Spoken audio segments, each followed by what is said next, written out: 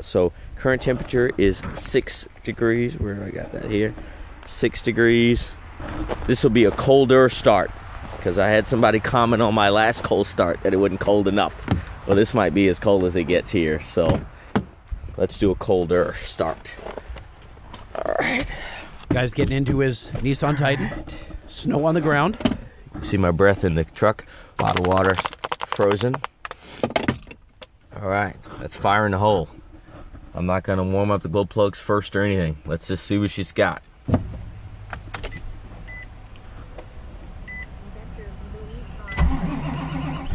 Here she goes. That's it. No drama. Like a Every freaking champ. time. Every time. Guys are always posting stuff like cold start, cold start. And I thought, same thing this guy right here. Colder start. Yeah, 6 degrees. I guess that's a thing. I mean, it's 90 outside right now, so No, I can't I really... know. I just happened upon this relate. video. It popped up on my YouTube feed, and this guy named Adam D. He's a big Titan fan. Oh, cool. And has a really cool Silver XD. I think it's a 2016 Silver XD. Just what he said on the video. Somebody clowned him and said, "Hey, yeah, that's not a cold start. It was like 50 degrees. Do it real cold." So he waited till it was 6 degrees, and then had a cold start. But yeah, that is a total thing nowadays with supercars, diesel trucks, Cold startup videos? Dude, go on YouTube and type. I don't have this cold much time start. in my day to go. So do they also have, like, blinker sounds? No, but I'm telling you, how cold. fast your heated steering wheel? Well, once you find cold start videos, you just can't. It's an avalanche. You cannot Oh get my out from God. under. I don't know if I have the kind of time to even type that into Google right now. I mean, what would happen if I spent my next 3 days looking There at cold are start a videos? lot. Any kind of car you can imagine, there's a cold start. Who are we talking to that had a diesel truck up in Canada, and they're saying they don't even turn them off for 6 months because it gets so cold. Was it Canada or was it the It guy? was Canada. It was in the oil okay. fields in Canada. Yeah. Anyway, I was amazed. Oh, yeah, we let it run 6 months straight. I'm Oh just my saying, this God. Nissan, strong. No Yeah. problem. It's like, I got you. What, -6? No problem. Well, all right. Let's see you at 0. Right? Boom. Exactly.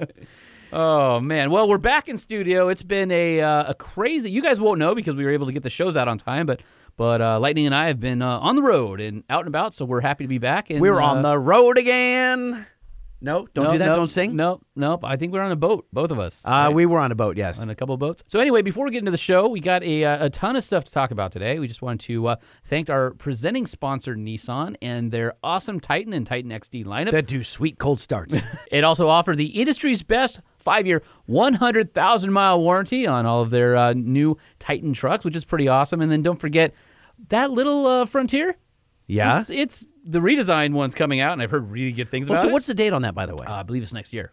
Next year, meaning first quarter or fourth quarter? We'll see stuff, I think, early to mid next year. Okay. And it's I thought I had heard that it's outselling some of the new trucks out there that are brand new. Really? Well, it's a tough little truck. It's an honest little truck. It doesn't have a lot of doodads and frou-frou on it. Frou-frou? Is that a technical term? It is. And Is it foo-foo or frou-frou with an R? Whichever. Okay. Whichever. I think they're interchangeable. All right.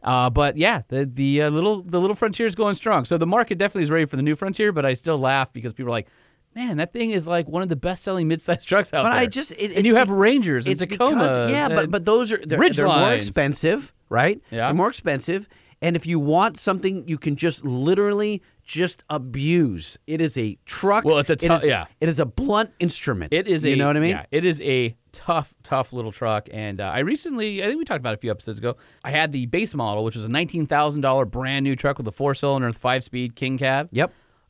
Put a nice radio in it, you're done. Like, it was fine. It was amazing. Can you get an upgraded radio on the Frontier? You can, right? Yeah, oh, absolutely. Right. I'm just saying on the base model. Oh, It I was see. like- Right, yeah. I think the option were all-weather floor mats or something like that, and it was like under $20,000. I'm gonna go crazy with my all-weather floor mats. Yeah, right. I don't even think. Yeah, well, that one might have had a bed liner in it. I can't remember. Anyway, I was impressed for being as old as the platform is. It was quiet enough. It was road good. It was peppy enough. It was fine. For $20,000, that's got to be one of the best buys for $20,000 on the market. It's hard to find a used truck for for $20,000. yeah. I mean, and in you have a good decent shape. amount of payload and Right. gets decent fuel economy. Like, go have a truck. And if you put a decked system in the Frontier, yeah, that's it. that you don't need anything else. Oh, I got to show you this photo. All right, let me get my phone really quick here. I want to show you this photo. All right. Meanwhile, while Lightning's looking at that, if you are in the market for a new pickup truck, head on over to your Nissan dealer or check out nissanusa.com. decked.com. And, of course, we're talking about Decked. Decked, our associate sponsor, who makes really awesome and rugged cargo carrying drawers for the back of your truck. Lightning is pulling up a Okay, picture here we here. go. This is my buddy's. He's an electrician Okay. at a local Orange County electrical firm, and they Okay. do high rises and all stuff. And this is the back of his work truck. Tell me what is in the back of his work truck. Really crappy cargo drawers. Right. That he made out of plywood. Exactly. That are being held together with like some Unistrut. extruded aluminum. No, it's a piece of that unistrut what that along the is? back, yeah, with locks. And I look at him, I go, We need to get you a deck, I dude. said, you know, we're kind of quasi spokesman for Decked, right? Yeah. And he listens to the podcast. He goes, well, yeah. And I go, you have no excuse. This is janky, dude. It's pretty janky. Janky. Put that up on our social and say this guy needs a deck system. Maybe Decked will throw in his way. I'm like, Broseph. Broseph. Come on Yeah, right. now. All right. Oh, Now I'm man. just too upset to start the show. Well, we better do it anyway. Decked.com. The Truck Show. We're gonna show you what we know. We're gonna answer what the truck. 'Cause truck rhymes with the Truck Show. We have the lifted, we have the lowered, and everything in between. We'll talk about trucks that run on diesel and the ones that run on gasoline. The Truck Show, the Truck Show, the Truck Show. Oh, oh. It's the Truck Show with your hosts, Lightning and Holman. Are we ready? I don't know. I feel like we've been gone for 2 weeks. You know where I am, though? Our listeners won't know that. I but we will. am. I'm on a boat. I'm on a boat. You were on a boat. Everybody look at me. Yeah. Sailing on a boat. I'm on a boat. I'm on a boat. I'm on a boat. I'm on a Take boat. good hard look at the mother. Yeah. I was on a houseboat. Yeah, what happened to? Did you say you sunk a jet ski while you were out there? Do I remember hearing that? I didn't sink a jet ski, although someone that I was with sunk two jet skis. Did you? A Sea-Doo and a Honda. Did you have Turbo. those on your rental agreement? No, those were privately owned. Oh, he sunk two privately owned. Of his own, yes. And then Well, how do you do two? So, all right, I went with a great. It was my family, another family, 8 of us. Me, the wife, 2 kids, them. It was one of a former Miss Double December of the Kevin and yes. Mean Show, Uh-huh. yes, and Yeah. her husband and their 2 boys, and we went halvesies on a houseboat in Lake Powell. Cool. So they have a house in You were Havasu. gone for longer than a week. Yeah, a week and a couple days. They went out early and went to their house in Havasu and got their Sea-Doos, but they wanted to get them out on the lake and test them out, make sure they were all blowing the cobwebs out. Uh-huh. And at one You can point, especially get them out if you sink it. If you bathe the Sea-Doo underwater, I hear the right. cobwebs wash right out. Exactly what happened. So at some gosh. point, she and her son were on it in the, I don't know where they were in the lake, but they turned it over and didn't know how to flip it back up, right-sided up, and it glug, sunk. glug, Not glug, all the way, glug. but it sunk so the nose was sticking out, and it cost them many hundreds of dollars to have that drained I was and gonna say, repaired. yeah, right. ugh. So, but it worked flawlessly. They got it back, and we met them in That's amazing. in Lake Powell. Okay. And we were staging all of our equipment, getting ready all of our gear and whatnot to get on the houseboat. And we had offloaded. I had a buddy's boat. I had a 22-foot, like a Monterey or something, just perfect size for pulling behind the houseboat. And they brought the 2 skis. Now, did you drive your houseboat to different coves? Like, how does that work? We did, and I'll get to that. All right. So this is the first day. I went to the ramp, got the boat in the water. Did you do the they got thing the 2 where skis. you backed your boat into the water, and then your Mini wasn't able to pull it out, and the whole thing sunk, and now you sunk a Mini and you need a truck? No, see, I stole one of our dualies from work. Ah, Yes. uh-huh. Oh, great. An 07 Ram 67. I love it so much. Did you get water up to the back crew cab door opening? Negative. All right, I good job. do know how to launch Launch a boat? Yes, I am familiar with that concept. Okay. And I have not sunken a boat or Hold a on. yeah, Knocking on wood. We get the boat and the 2 skis, and we put them in a couple slips down, I don't know, let's call it 200 yards from the houseboat where we're loading our equipment on. And we're going about putting our duffel bags on, the whole thing, and a dock worker runs over and says, hey, do you guys own those jet skis? Yeah, why? He goes, well, one of them sunk. We're like, what? So we all go booking. It's not the Honda that sunk in Havasu. It's the Sea-Doo. It's the Sea-Doo. It's the supercharged Sea-Doo 3-seater. It sunk while at dock. While at dock. and it's got about 6 inches of the nose poking out of the water, and it's being held by the ropes. See, I'm not a jet ski guy. Right. I've never. That's not my jam. So I didn't even know that it was that you could sink those things. It's all hands on deck at this point. We are pulling all the lines, trying to get it up, and none of us are strong enough. None of us. It's That's so why I like heavy. Boston whalers, because you basically can't sink them. Well, they're not supposed to be able to sink them. We must have spent an hour trying to pull it up. I'm going to the lake in a whaler. Screw Sea-Doos and jet skis. I'm going in a 17-foot Montauk. That's how I'm going to roll. We ended up getting this guy Craig, who was a jet ski repair guy for the rental jet skis that they have, and he comes over and he's like straight out of Jersey Shore. He's got some flame tattoos on his arm, and he's was 1990 calling. Yeah. Oh, and he's got Dickie shorts that are all the way down to meet his socks. Black socks? Right? They were not black socks. Oh. That would have been 909 out here. That's true. He was kind of got the Jersey Shore thing, and he kind of had that New Jersey accent as well. And he pulls out his little boat and he side ties.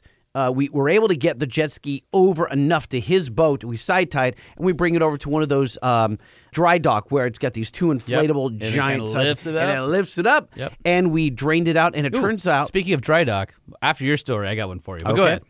Turns out that there is a fitting on the back of the Sea-Doo. That was missing? Open? No, everything was on. The plug was in. Everything was right. Wow. It was a rubber gasket that fits against the body of the back by the jet. Yeah.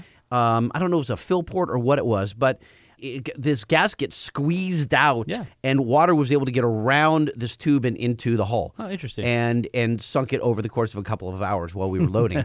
And so drove it up to leave at a jet ski repair place, and the nice By the people... way, did you know or did you have to Yelp for jet ski repair? No. So everyone saw what was going on. And said you have to go to that guy? And they said, no, there was only one guy in town. Well, that was going to be my next question. And they're affiliated with this rental place where we were getting the houseboat. They're getting and all a that. spiff. They're getting a spiff, but they felt bad. That kid came by, uncorked the back of the ski, and then gave you the card for his buddy's shop. That's basically what happened. Well, but they gave us a free ski. They felt bad for us. So they gave us a free ski. And then offered rent to own. Unfortunately, that ski that they let us borrow had a bad alternator, and we got stranded out on the lake, and we had to tow that one Then back. did they feel really bad and give you yours back fixed? Or that sounds like a lot of fun. It was a lot of adventure. Yeah. A lot of adventure. And that was day one. That was day zero. We weren't even out on the lake yet. But I will say this, that if you have the opportunity to go to Lake Powell, whether it's just on a boat for a day or it's on a houseboat for a week, it is unlike any other lake. And Are I've been you on inviting quite a our few. listeners to join you on vacation next year? I'm not at all. Not even close. I was checking. I thought you were going toward we should have a contest to be on a houseboat with Lightning for a week. It's like being on Mars if Mars had water. It's just so unusual. It's nothing and like oxygen and atmosphere. Yeah, exactly. But the landscape is just so bizarre.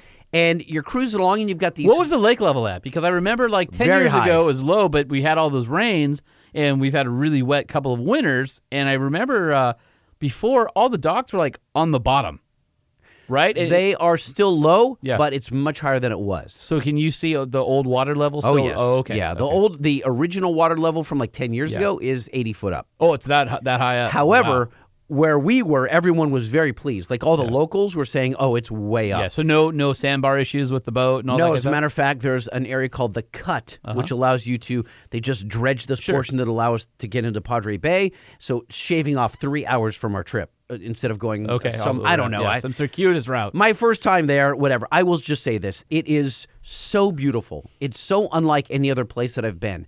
Do you have Wi-Fi on your boat? No, I didn't. Did you have TV? Although I did have reception in some places because the Waweep Marina has a couple of cell towers, and we're able to reach it in certain places on. What did on the you river. and your family do without TV or Wi-Fi? Did you talk to each other? We had video games. I mean, we had a 50-inch widescreen, and so we did play some video. But we limited the video game play. So how long were you guys able to talk to each other before everybody stared and grabbed their devices? Oh no, we were good, dude. Wow, good yeah, for you we guys. were good. It's like family bonding. I'm proud of we you. had broken the digital tether. Well, and you had emailed me prior to, or texted me prior to you leaving, say this is it. So for those of you who are listening, we banked a couple episodes. And then we put them together, knowing that I would be gone and knowing that Lightning would be gone. And you were trying to upload with minimal Wi-Fi the day you left. and finally got it to me. And we were able to get last week's episode up. So that last episode that you guys heard was uploaded Miracle. from the dock. Right. And I was hardline On into their internet. onto the so where they do the rentals. The things we do for you guys. I was sitting in the manager's office, Yeah. and she unplugged her computer so I could put it into my laptop. So she wasn't able to ring people in on there. I'm no joke. For how long? They were very courteous. I must have taken me 45 minutes to Oh upload. my gosh. Normally our uploads are like 15, 10 minutes, something like that. Oh yeah. Wow. I mean, from my house, it takes me 5 minutes Yeah, to upload. right. No big deal. But it was just so. When you slow. picked up the phone, it was like, Mom, I'm on the phone trying to put the podcast up. No. No issues there. I mean, it's. Mom, I'm on AOL. I didn't have the dial-up modem. You had the little guy walking across the screen like we did as You've kids. got mail. None of that stuff. Well, I'm glad you're back. I didn't post many pictures. The family that I was there with. You were well behaved. I didn't hardly see any social. I didn't see hardly any They were doing all the emails. social. So the other family was doing all the social and tagging me. Yeah. So I was okay with that. Yeah, no, I'm just saying that you were actually unplugged, which you probably needed. Dude, I'm in a tank top now. Yeah, I know Look at you this. are. I got some yeah. tan going on. Yeah, You see do. that? Yeah, your tattoo is actually disappearing into your arm. You're so dark right now. Yeah. All right. Well, so that is my Lake Powell adventure. Well, and it was just crazy. Welcome back. Yeah. And glad you had fun. I was out as well. I went to Orlando, lovely Orlando this time of year. Oh, that's a lie. And Hot and muggy. Oh, dude, it was so funny. We had one day it said outside temperature was 90 degrees, 100% rain because we had a massive thunderstorm come through. And I looked on the app and it says feels like 101. Was it worse than Daytona? Way worse. Oh, Daytona was like Hawaiian compared to Orlando God. last week. It was awful. But Why do so many people live there? well, here's the thing: is every day there's a massive thunderstorm. Every day we had rain. Every day there's a thunderstorm. But it wasn't like an hour. It was like 5 hours. And you're thinking all the roller coasters that are around there, the SeaWorld, everything shuts down. And you're looking across this like Orlando like landscape from the hotel, and you see all these like theme parks, and none of them are doing anything because there's lightning hitting stuff. Oh my God. It was and wild. meanwhile, in Southern California, it's like 79 yeah. degrees, a breeze, and not a cloud in the sky. Yeah, why did I go there? Oh, so I went there for Podcast Movement, which is like the podcast industry sort of has a conference And there. when did you get so podcasty? When did you we started this thing. No, but you're geeky about it. Yeah, I am geeky about it because it's interesting. It's been kind of fun to learn about it and meet some more podcasters. And you ran out into there. some of my friends from radio. So what's hilarious is I wore my my shop shirt that has our patches on it, and I had two different guys walk up and go, "Oh, dude, Truck Show Podcast." And I went, "Yeah." They go, "Do you know Jay?" And they're old radio guys that had gotten into podcasting, recognized the logo. Both of them I talked to for a fair amount of time. One of your friends will be talking to you some more about some podcast stuff, but it was really interesting. And then I had some Australians come up to me. "Hey, mate, I love your logo." You know? Really? Oh yeah, and they accosted me for about 45 minutes based on our Truck Show Podcast logo on the shirt. And we talked about Australian podcasting and stuff like that. It was actually kind of entertaining. Anybody who knows me knows I have like an unnatural fascination with Australians. Sure. And so for me, it was like, oh, it was awesome just talking to you. I love Australians. I love drinking with them. I and love what hanging did you learn by going to this convention for half a week? out. It was great. I learned all sorts of stuff about our show, things we could be doing better, things that we're doing well. I've got a list of 100 items. I know. We better. just need time. It starts with new hosts. Well, I don't know. I think they like us. I think our horribleness is endearing to them now. Do you think so? But that's not the best part of the trip. That was just what got me out there. You may remember a while back, a listener of ours, Lieutenant Stephen Hux, and we had. Was this the guy that has something to do with a submarine? He sent us an email saying my work truck is bigger than yours. And it was a picture of him driving a Ohio-class nuclear ballistic missile submarine. Okay. And he had extended the invite out to us, and he said, if you guys are out this way, we'd love to give you a tour. And I said, okay. And we weren't able to do it at Daytona because our trip was too short. And I said, hey, I'm going to be out in Orlando, Kings Bay, Georgia, where their base is 3 hours north. Here's my date. He goes, let's do it. And so I was able to go and meet him. By the way, we sent him a ton of swag from Motor Trend Group and all the off-road magazines and everything, Truck Show Podcast stickers, all this stuff, to a boat that had gone out. And for those of you who aren't familiar with how the Navy works, most of the times you go out on a ship and you do ports of call and you visit all these amazing locations around the world. Not if you're a submariner. Once you're out, you're out. Well, not on the boomers. They go and they patrol, and they are hidden for 70, 90 plus days on mission. So whatever they have with them, that's it. So the podcast is really important to these guys because they download it before they go, and then of course magazines and all that kind of stuff. And so I said, hey, I'm going to be out these dates. He says, you send me this information. I'll get you security clearance. Let's do it. And so I drove up to Kings Bay, met with him. Amazing guy. Yeah. Awesome. Just an awesome listener. And it was funny because we'd become friends on social. And so I kind of felt like I knew a little bit about him, and he felt like he knew about us from the show. And so you get this kind of weird dynamic. But we walk out, and I was on one of the most secure places on the base. And right when we got to Did you get a little, hello, my name is No, but I had Holman? a red that must be escorted badge. Oh, okay. And he says, by the way, there's a bunch, this is where, the nuclear ballistic missile subs, this is one of the most secure bases in the United States. We got clearance for you to come, but be careful, follow my lead, and there are a bunch of trigger happy 18-year-old Marines guarding this thing. And so we get down to the dock, and as we were getting them, one of the subs is coming in from being out on deployment. And so you got to watch the tugs and everything, push it in. There was a... How big is this thing? 560 feet. So if you think about that, it's only 40 feet shorter than 2 football fields back to back. Wow. Or it's 60 feet longer than 2 747Is parked nose to tail. Oh, my God. And so we watched... What does any idea what something like that weighs? I've got somewhere. It carries 24 D5 ballistic missiles. Each one of those has 8 independently targetable warheads. He said when one of those boats goes out, it is the 9th most powerful country in the world. One of those boats. No way. Yes. So he showed me, he said, over there's where the nukes go. You're not going there. So don't even think about it. Okay. But that's why we're not going there. But he said, we were hoping we timed this. So, this boat, the sub was coming in. I was like, oh, awesome. And he goes, come this way. It's something else I want to show you. And we walk into, I want to say, the largest covered dry dock in the Northern Hemisphere. And there she was, the USS Tennessee, 560 feet long in all of her glory in dry dock. And he goes, we're going to go check that out.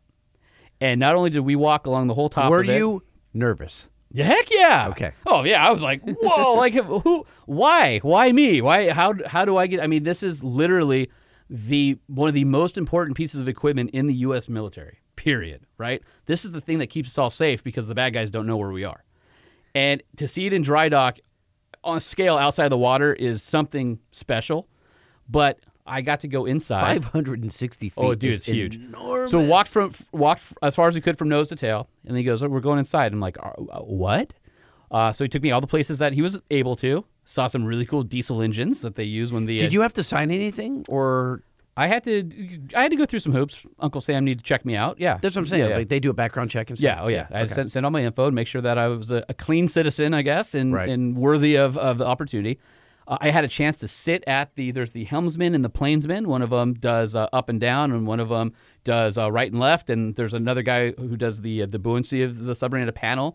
And then where Lieutenant Hux is, when the captain's not steering the ship or controlling it, is on the con behind them. He's the guy who's there with the periscopes and stuff. Got to stand there, got to sit where he drive, got to see all sorts of stuff that I was blown away. And at the end, he's like, we probably spent 3 hours on the boat.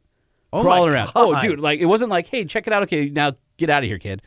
It was this thing. How many stories are there? I think it's 4 if you don't include the sail. Wow, 4 decks. Yeah, 4 decks. And so we were climbing down, and he's like, these certain areas are off limits. We can't go there. But I saw the mess. I saw, by the way, all Navy boats. So as a Boy Scout, you're also a Boy Scout. When Yep. you're a Scout, one of the big field trips you can go to is the Navy base. Yes. And I'm sure you've been on naval ships before, and Yes. as have I as a kid. They always smell like bacon. Like I don't remember that smell. we walked by the mess and freaking bacon. I go, dude, it smells like bacon. He goes, man, we go through a lot of that here. But I saw everything like the refrigerators where they keep the food, the bunks, the officer quarters, the con, the engine room. We walked all over the missile tubes. I mean, just So unbelievable. you didn't see the warheads. No, I wasn't allowed to do that. Although we went to where they have a static display on the base, and I got to take pictures in front of the warheads. Okay. Or in front of the missiles that were out there. They launch both Tomahawks and the big ballistic missiles. There's the boomers, which are the nuke boats, and then the ones that have been converted into basically missile trucks for Tomahawks and stuff like that. And at the end, he's like, "Is there anything else you want to see?" And I'm like, "I don't know what you haven't shown me." Like And he, as thorough as he could have been, he let me go through it. He showed me a bunch of stuff. It was unbelievable what these guys do. The military, I mean, just gave me so much appreciation. The guys on board were awesome. I'm sure they're all looking at me like, who's this dude walking around our boat? But Right. They're still working on it while it's in dry dock and it's getting a new coat of paint and stuff. What do you And, suppose a sub like that cost the government to make? it was I think it's something like $2.5 billion or something. So like 2 football stadiums, Right. And they have like, I don't know, 16 of them or something like that, whatever the number is. So you went to Florida, and you told And Georgia. in Georgia, and you told everyone I'm going for work, but really it was just No, this was work. So I had several days of work for podcasts, and then Yes. I met a podcast listener and got a recording. So it's all legit. Oh, you did? Yeah, I got a recording of what we did. And I will say the best part of the whole trip, I think it's on the audio I sent you. And keep in mind, we were in all these classified areas and places that the average person isn't going to get. So I didn't want to, didn't have my phone or recorder with me, right? And so at the end of the day, I'm like, hey, can we just do a quick 5 minutes just to recap? He's like, yeah, no problem. And so it was pouring rain, so we had to go find an office in a non-secured part of the base. So This is where you're supposed to say I sat in a truck and we did the interview in a truck. we tried, and he's got a Chevy Silverado 1500. By the way, he's a displaced Titan owner. There's a whole story behind that. What? Yeah, hurricanes and all sorts of stuff. Anyway, he's looking to get back into a Titan at some point. True Okay. story. Really? Yeah. But Did he have the V8 or did he have the diesel? Yeah, the V8. He had a last generation Titan. Okay, got it. But he had a 5.3 V8 Silverado, which is whatever. And so we were in the truck doing the recording. The rain was going so hard and so strong, we couldn't even see 10 feet in front of the truck. I'm like, dude, is there an office we can do? He goes, yeah, we'll go find a place. So that's why the audio is probably not super great, but I wanted to get this on here. All right, so this is Holman, and I don't even know what I can say. This has been an amazing day, and Lightning, I'm sorry that you missed it. I'm with our friend Lieutenant Stephen Hucks, who is our friend from the Navy. If you guys remember, we sent a care package to one of the Ohio-class boats that went out, one of the submarines. And he had given us an open invitation and said, you guys need to come out and I'll give you a private tour of the base. And Lightning, you're on vacation, and guess where I am? I'm in Kings Bay, Georgia with Lieutenant Hucks. Dude, what can we talk about? I don't even know what we can talk about. Well, we got to go down all along the waterfront. We got to go see one of our units in our dry dock here. Unfortunately, Lightning, you didn't get to stand underneath the submarine, but, Holman did. I went under it. I'm just saying. So Lightning, this is my moment of bragging. You know how much I love the military. You know how much I love any type of machinery. Today, I got to walk underneath a submarine. Yeah, probably one of those one-in-a-lifetime experiences you'll never be able to have again, but... Yeah, I'm sure the lake house was great. I'm hoping you're having a great time. Hope that houseboat on Lake Powell is serving you well. I stood next to... You might have been having more fun at that exact moment. it was amazing. When I was trying to moor the The houseboat? moor the houseboat down, and it was trying to blow away, and it was yes. Some pretty powerful things. I was on a boat with a nuclear reactor, which was awesome. Also stood near missile tubes. Got to check out the sail. Got to walk through. I actually got to sit in the seat where you steer and drive and dive and all that fun stuff on the boat. I'm in heaven. I don't even know what to say. Oh, don't forget the other 2 warships you got to go on that he didn't. Yeah, we got to go on a coastie ship out here as well. Now, why is he ganging up on me as well? Why is he like, and you didn't? Because he was hurt that you didn't take him up on his invitation. It's not that I didn't want to. It was very. You planned it without me. No, you were on vacation. I can't help when you go on vacation. But you could have gone another time. We could have gone during Daytona. It wasn't long enough. Sorry. Is one of the supply ships that's out here to support the submarine activities. And Lightning, one of these, we'll call them missile trucks, in line with the Truck Show podcast, is 560 feet long. I'm going to do the measurements and figure out what that is. But I figure if your Mini is, let's call it, I don't know, 10 feet long, it's 56 Minis in a row. You don't have to always bring it back to the frickin' Mini. Why? Come on. Why? Come It's on. funny. Come on 56 now. Minis. Come on. Row. And it's just, your Mini would have been dwarfed. I don't even know if we'd even be able to see it in the dry dock. I mean, Maybe if you had a truck, you'd understand. Oh, dude, man. dude, Ouch. dude, you Military guys are assholes. ganging Come up on you. now. Oh, by the way, out here in Georgia, there's so many trucks. They're lifted. They're lifted. They're mostly lifted. Everybody here has a truck on base, and it was like the cool truck show. Jeep regular cab pickup trucks and Super Duties and GMCs and Chevys and Rams and of course Nissan Titans. And everybody has an exhaust, big wheels and tires. And so I guess that's another reason we love the military. I can tell you that. Like other ships I've had a chance to visit, the mess hall on a Ohio-class submarine smells like bacon. Yeah, that's pretty much a staple down here. I mean, happiness can only be found in the galley sometimes. I can't tell you guys how amazing this is. We've literally been working on this for about a year. I was out in Florida on business, and Lieutenant Hux invited me up and said, "Hey, you got to come up to Kings Bay." And amazing experience. Took me through the whole facility.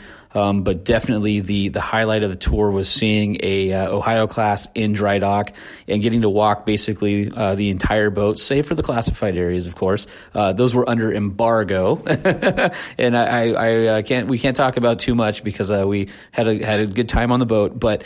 Being able to sit on the bridge to check out the sail, to walk on top of it, and to walk under it and touch the bottom of a submarine out of the water, definitely one of the coolest things I think I've ever done. So I wanted to rub it in your face, Light, because we're missing you here. You could have had a ton of fun, but of course you were on vacation. I took the bullet, or let's call it the Trident missile, for the team and came out here. So I just wanted to say thank you to Lieutenant Hux, because just an unbelievable experience. And I know we've been working on this for a while, but I just wanted to say thank you for having me out, because I don't even, there's things I saw today that I will never be able to correctly describe the enormity or the awesomeness. There isn't enough vocabulary words for how cool today was. Yeah, I'm just glad to finally have a chance to get you down here. Appreciate everything that you do out there. It seems, small, that it's just, it's a magazine, it's this, that, but really that's sometimes our only connection to the real world while we're out there. So the fact that you can download, and binge listen to podcasts underway, or people can even send you care packages with new magazines, things like that, to see what's going on in the world, that makes a huge impact, and it's awesome for you to be able to see that impact down here. Amazing. Thanks so much. And can we do this again sometime? Oh, yeah, of course. But I do have to ask, would you say the tour was 5-star worthy? Oh, it was 5 stars. 5 stars. All right, hold on. We got to do it. We got to do it together, and we got to do it right. All right. 1, 2, 3. 5 stars. All right. So 5 stars here from Kings Bay, Georgia, the naval submarine base here. Amazing experience, and to all of our men and women in the military, and of course our police officers and everybody out there who listens to the podcast. Both want to say thank you to everybody, and also truckshowpodcast@gmail.com. If you want to give me an experience to top this one, it's going to be very difficult unless you're launching things into space. So that's it here from Georgia. And again, amazing. And sorry you're not here, Light. You were not sorry about that at all. Actually, I was a little bit sorry, because I here's the problem, though. I think you would have gotten into trouble. I think you would have gone somewhere you weren't supposed to. Mm-hmm. I think if I didn't have the monkey backpack on you, you would have wandered into some classified areas. How dare you think that about me? And I would worry about your well-being. So it's probably best. I will tell you, as I walked under the submarine in dry dock and touched the bottom, it took every fiber of my being not to leave a little drawing on the bottom side of it. Wiener. I wanted to so nuts. bad. I'm like, it's funny, but is it really worth it? Probably not. How wide is that? 42 feet. 42 feet wide. It has the draft, right, when they go into a harbor, is deeper than an aircraft carrier. Wow. I mean, I'm telling you, the enormity of this thing. So, you know what? It is weird that you went on a kind of a quasi mini vacation for a few days. Yeah, not really vacation, but okay. And you were having a hard time. You were in awe. I was in awe. And I was also in awe. Uh-huh. At Lake Powell. Were you also driving a 56-story building sideways underwater without windows, powered by a nuclear reactor? No, mine was. Could you end the world on your trip? I could have ended the world, yes, for my family. Yes. All right, I think we've got our friend Jim Flowers from Bubba Rope coming on to talk about some cool recovery gear. What do we, So we're segueing into the actual show. Into the actual show. We're talking about content, truck stuff. I remember seeing Bubba Rope at Off-Road Expo the first time, and I thought, who would need rope like that enormous? Yeah. and that stretchy. I know. Submarine. Yep, submarine. No, guys, They're more to the pier with Bubba Rope. I don't think they are they? Well, I think Bubba Rope has some marine Applications? roots. Well, I think that's where that all came from, is the marine side of the. business. Interesting. Let's dial them I up don't and know. find out. Let's talk to Jim Flowers. Are we ready with the intro? Because we always yes. forget the intro. Well, here, I'll do a tester. You ready? All right. That's All all you right. get. Okay, so that's it works. fine. Right. Did you unglitch your computer? Because last time we had a lot of issues. Restarted before we got here today. Okay, hey, we're like 2 for 2 already. We're ahead. All right, we're gonna call Jim Flowers, president of Bubba Rope. Jim, Yes, it's Lightning and Holman for the Truck Show podcast. How you doing? I am just doing fantastic. Thanks for the call. Absolutely. Hold on one moment. We have an intro for you. Welcome to the parts department. Screw, nut, filter, oil, grill, tools, wheels, tires, brakes, lights, gears, belts. And your wife warns you not to. Don't you spend our money! And then you'll want to come back. So, Jim, we're in the parts department. You're selling us parts. And typically, our wives are not happy that we're spending money. But in this case, you're getting us out of sticky situations. So I think she is appreciative. Literally sticky situations and stucks and things like that. Do you think you could hook up one of Jim's ropes to your wife and have her pull you out of a predicament? So Jim, let's talk about Bubba Rope. And you've been on the scene for a while now. And what's interesting about your product, and now you guys were the innovators in the space, right? Because there's a lot of competitors that have sort of come out and are trying to do what you're doing, but you can tell the genuine product from the knockoffs because you kind of have a proprietary process that you use on your product. Well, yes, and thank you for that. Yeah, we came out with the whole idea of a power stretch rope versus a strap for recovery, but we weren't the first ones to come up with this idea. Actually, it came out of Britain during the Second World War. They were the first to use a braided nylon rope.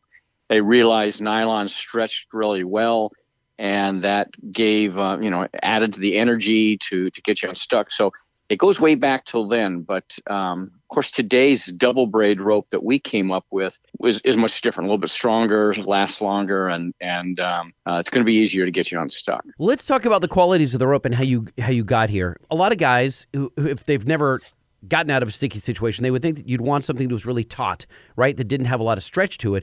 And your product is just the opposite. You want stretch, right? But how much of it? I don't know. Can you tell us how the whole system works? Yeah. So when you're stuck, if you just it's a little physics type of equation here. What you really want to do is create more energy, and the way that you create more energy is back to the little Einstein physics thing. And this is all I know of physics, by the way, is that us too. We believe you.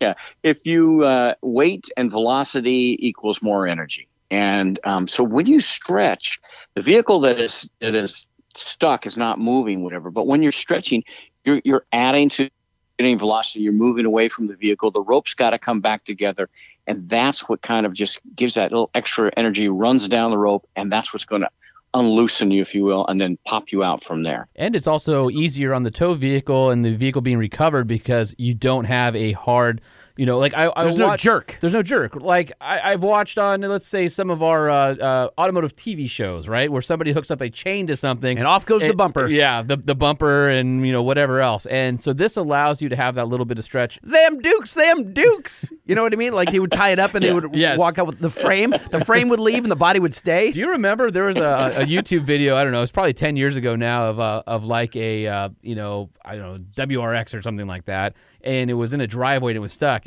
Or maybe it was a Mitsubishi Eclipse. And anyway, their buddy hooked up a tow strap to it, tried to yank it out of this icy, snowy driveway, and yanked the whole back half of the car off. The hatch fenders and everything.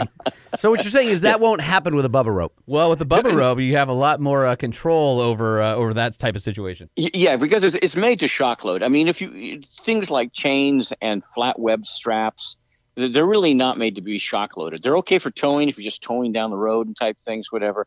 But you can go ahead and shock load the rope. So yeah, I guess you could say Bubba Rope, there's no jerks. So Now, were you an avid off-roader? Like, how in the world did you get into this space, making and selling rope? Well, the rope actually comes originally from from another company that was doing helicopter slings during the Gulf War, and helicopters don't like to take off with dead weight. So the U.S. Army came in and said, we want a rope, we want something that's going to stretch, and we need to have it coated because the elements in Iraq and Afghanistan are pretty tough. So that company had a bunch of rope left over and a bunch of coatings left over. We went and looked at it. We live here in Florida, and just some good old boys, we're in the mud all the time. And I said, what are we going to do with all this rope? And they said, well, we're going to make snatch ropes out of them. I said, I'm not quite sure we can do. I don't know what snatch ropes are, but once I saw it, I realized that's it. And then we thought at first we were just going to sell these in Florida, so we just called them Bubbas because that's what we are, right?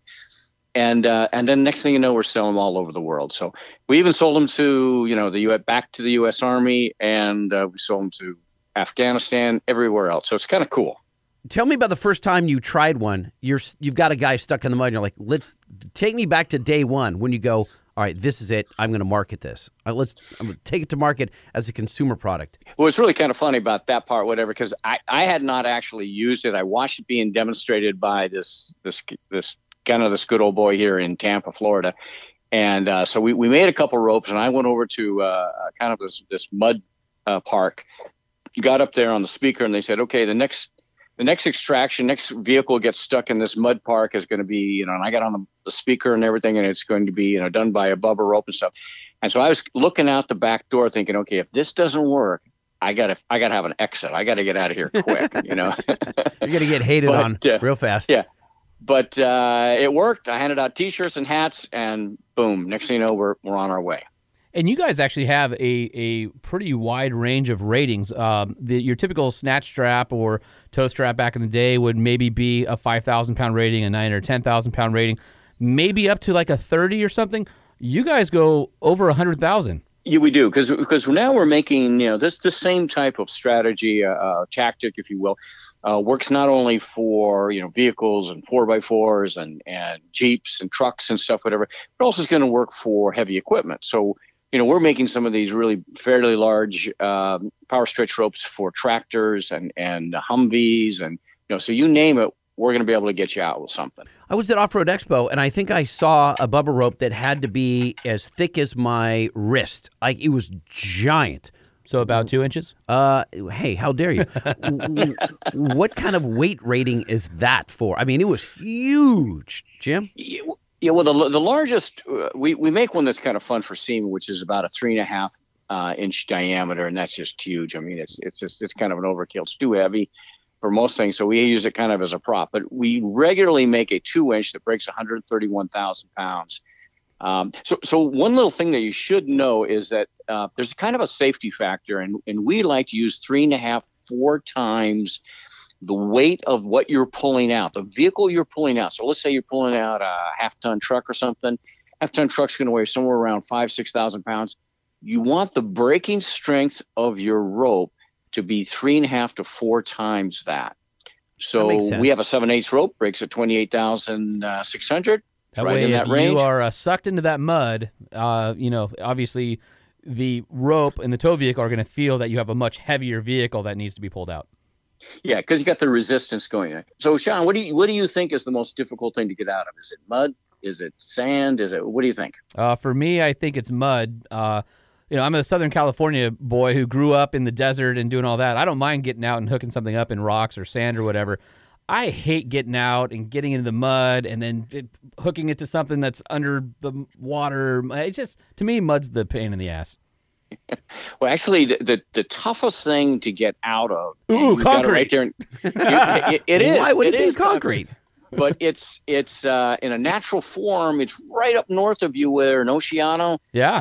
Pismo Beach. Oh, sand. So you get in that wet sand. Oh, yeah. That is the tough thing. And if you got the tide coming, you know what? Pay the money, get it out. We almost lost a Hummer H2 out in the sand or in the tide once. We were doing a photo shoot, and we had it out in the as the tide was coming in, and shooting pictures, and looked up, and it was up to the hubs. And we're like, oh, we should probably run out there and move that thing out of there. Every once in a while, you'll see pictures from either Oregon Dunes or Oceano and Pismo where somebody's gone out for that perfect shot, and then all of a sudden they're buried frame deep in the surf, which is always less than ideal for anybody's car. How do you do the strength testing, Jim?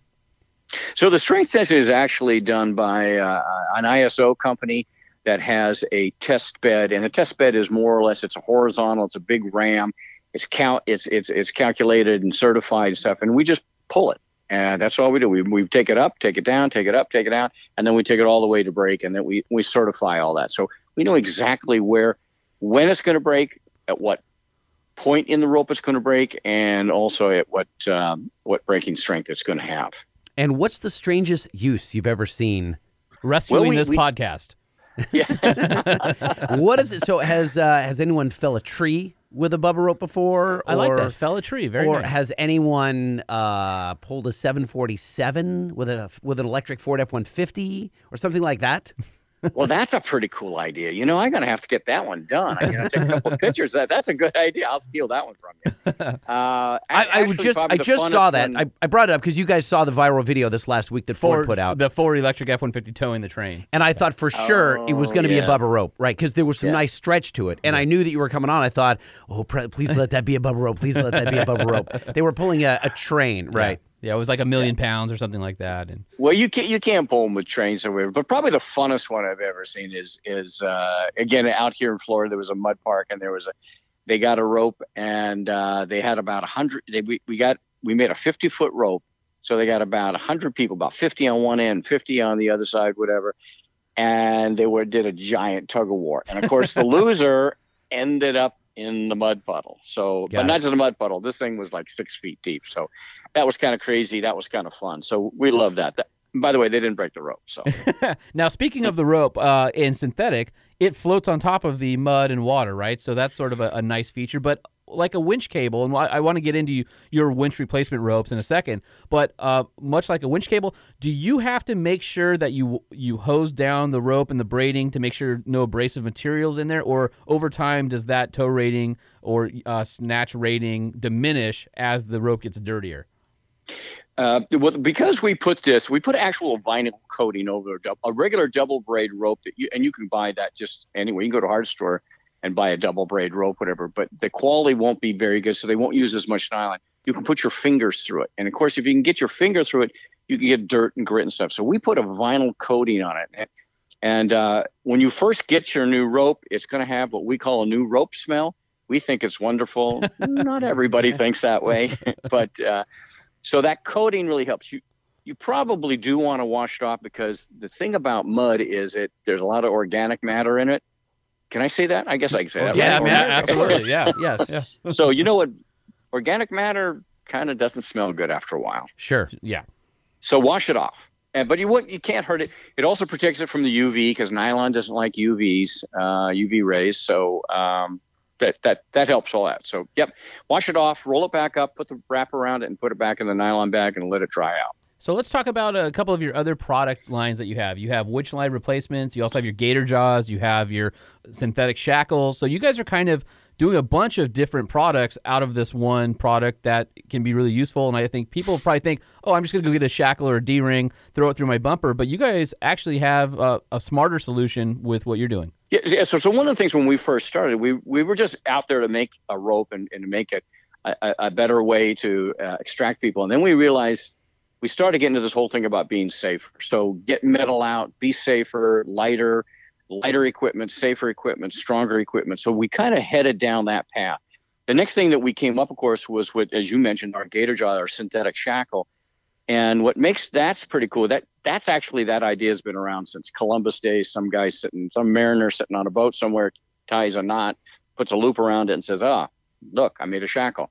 But it's because there's this new material called HMPE, high molecular, I can't remember the whole thing, whatever, but it's Spectra, Dyneema, all those things. It's the same stuff that the winch cables are made out of.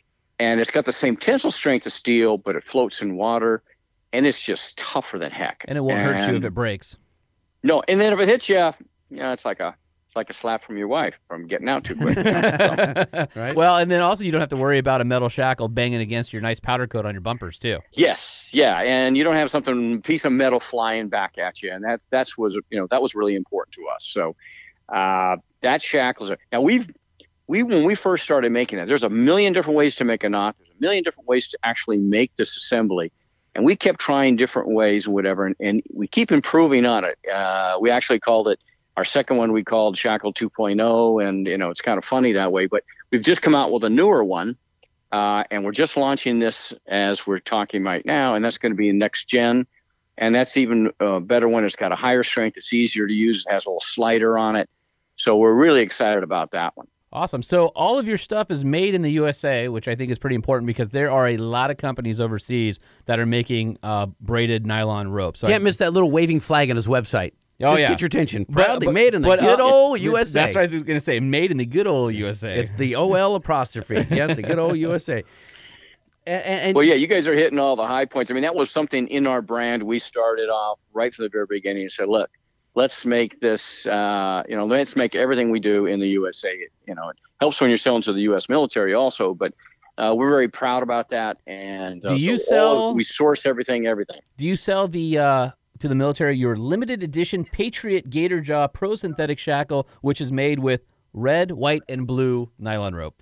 Yeah, it's basically because we put this coating on it, and the coating has a pigment in it. We can make it any color we want. Nice. So that's why we decided, hey, let's do a red, white, and blue, and let's call it the Patriot. I like it. That's where that comes from. So it's a lot of fun to make, and people love them. Have you been asked to make restraints for private time with your wife? Those kind of ropes.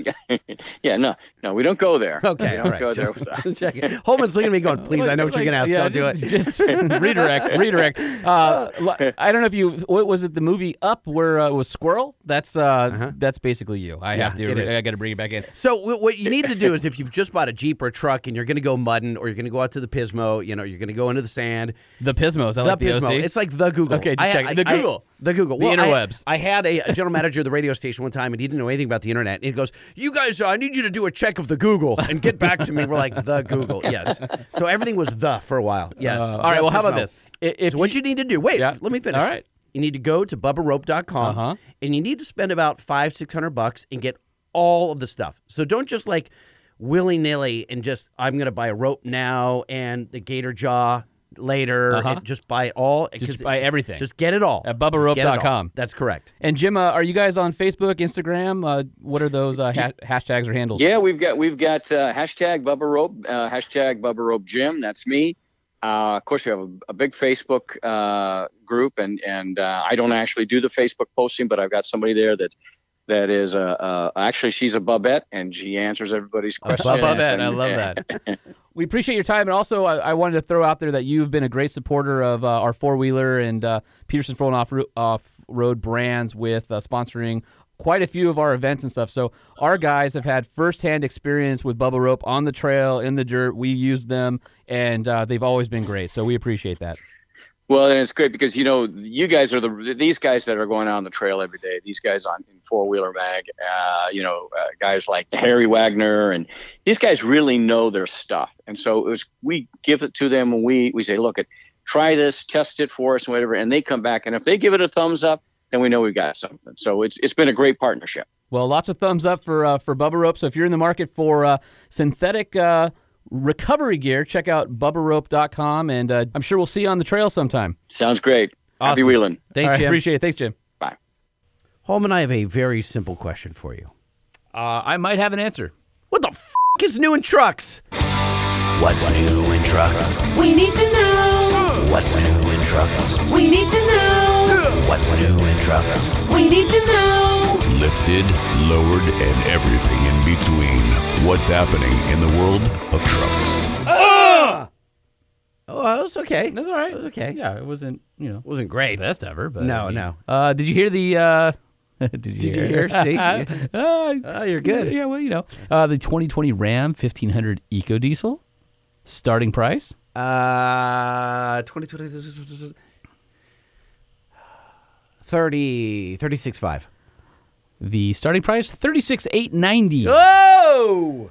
Which makes the basically the Ram 1500 EcoDiesel will now be the least expensive entry into the half-ton diesel game.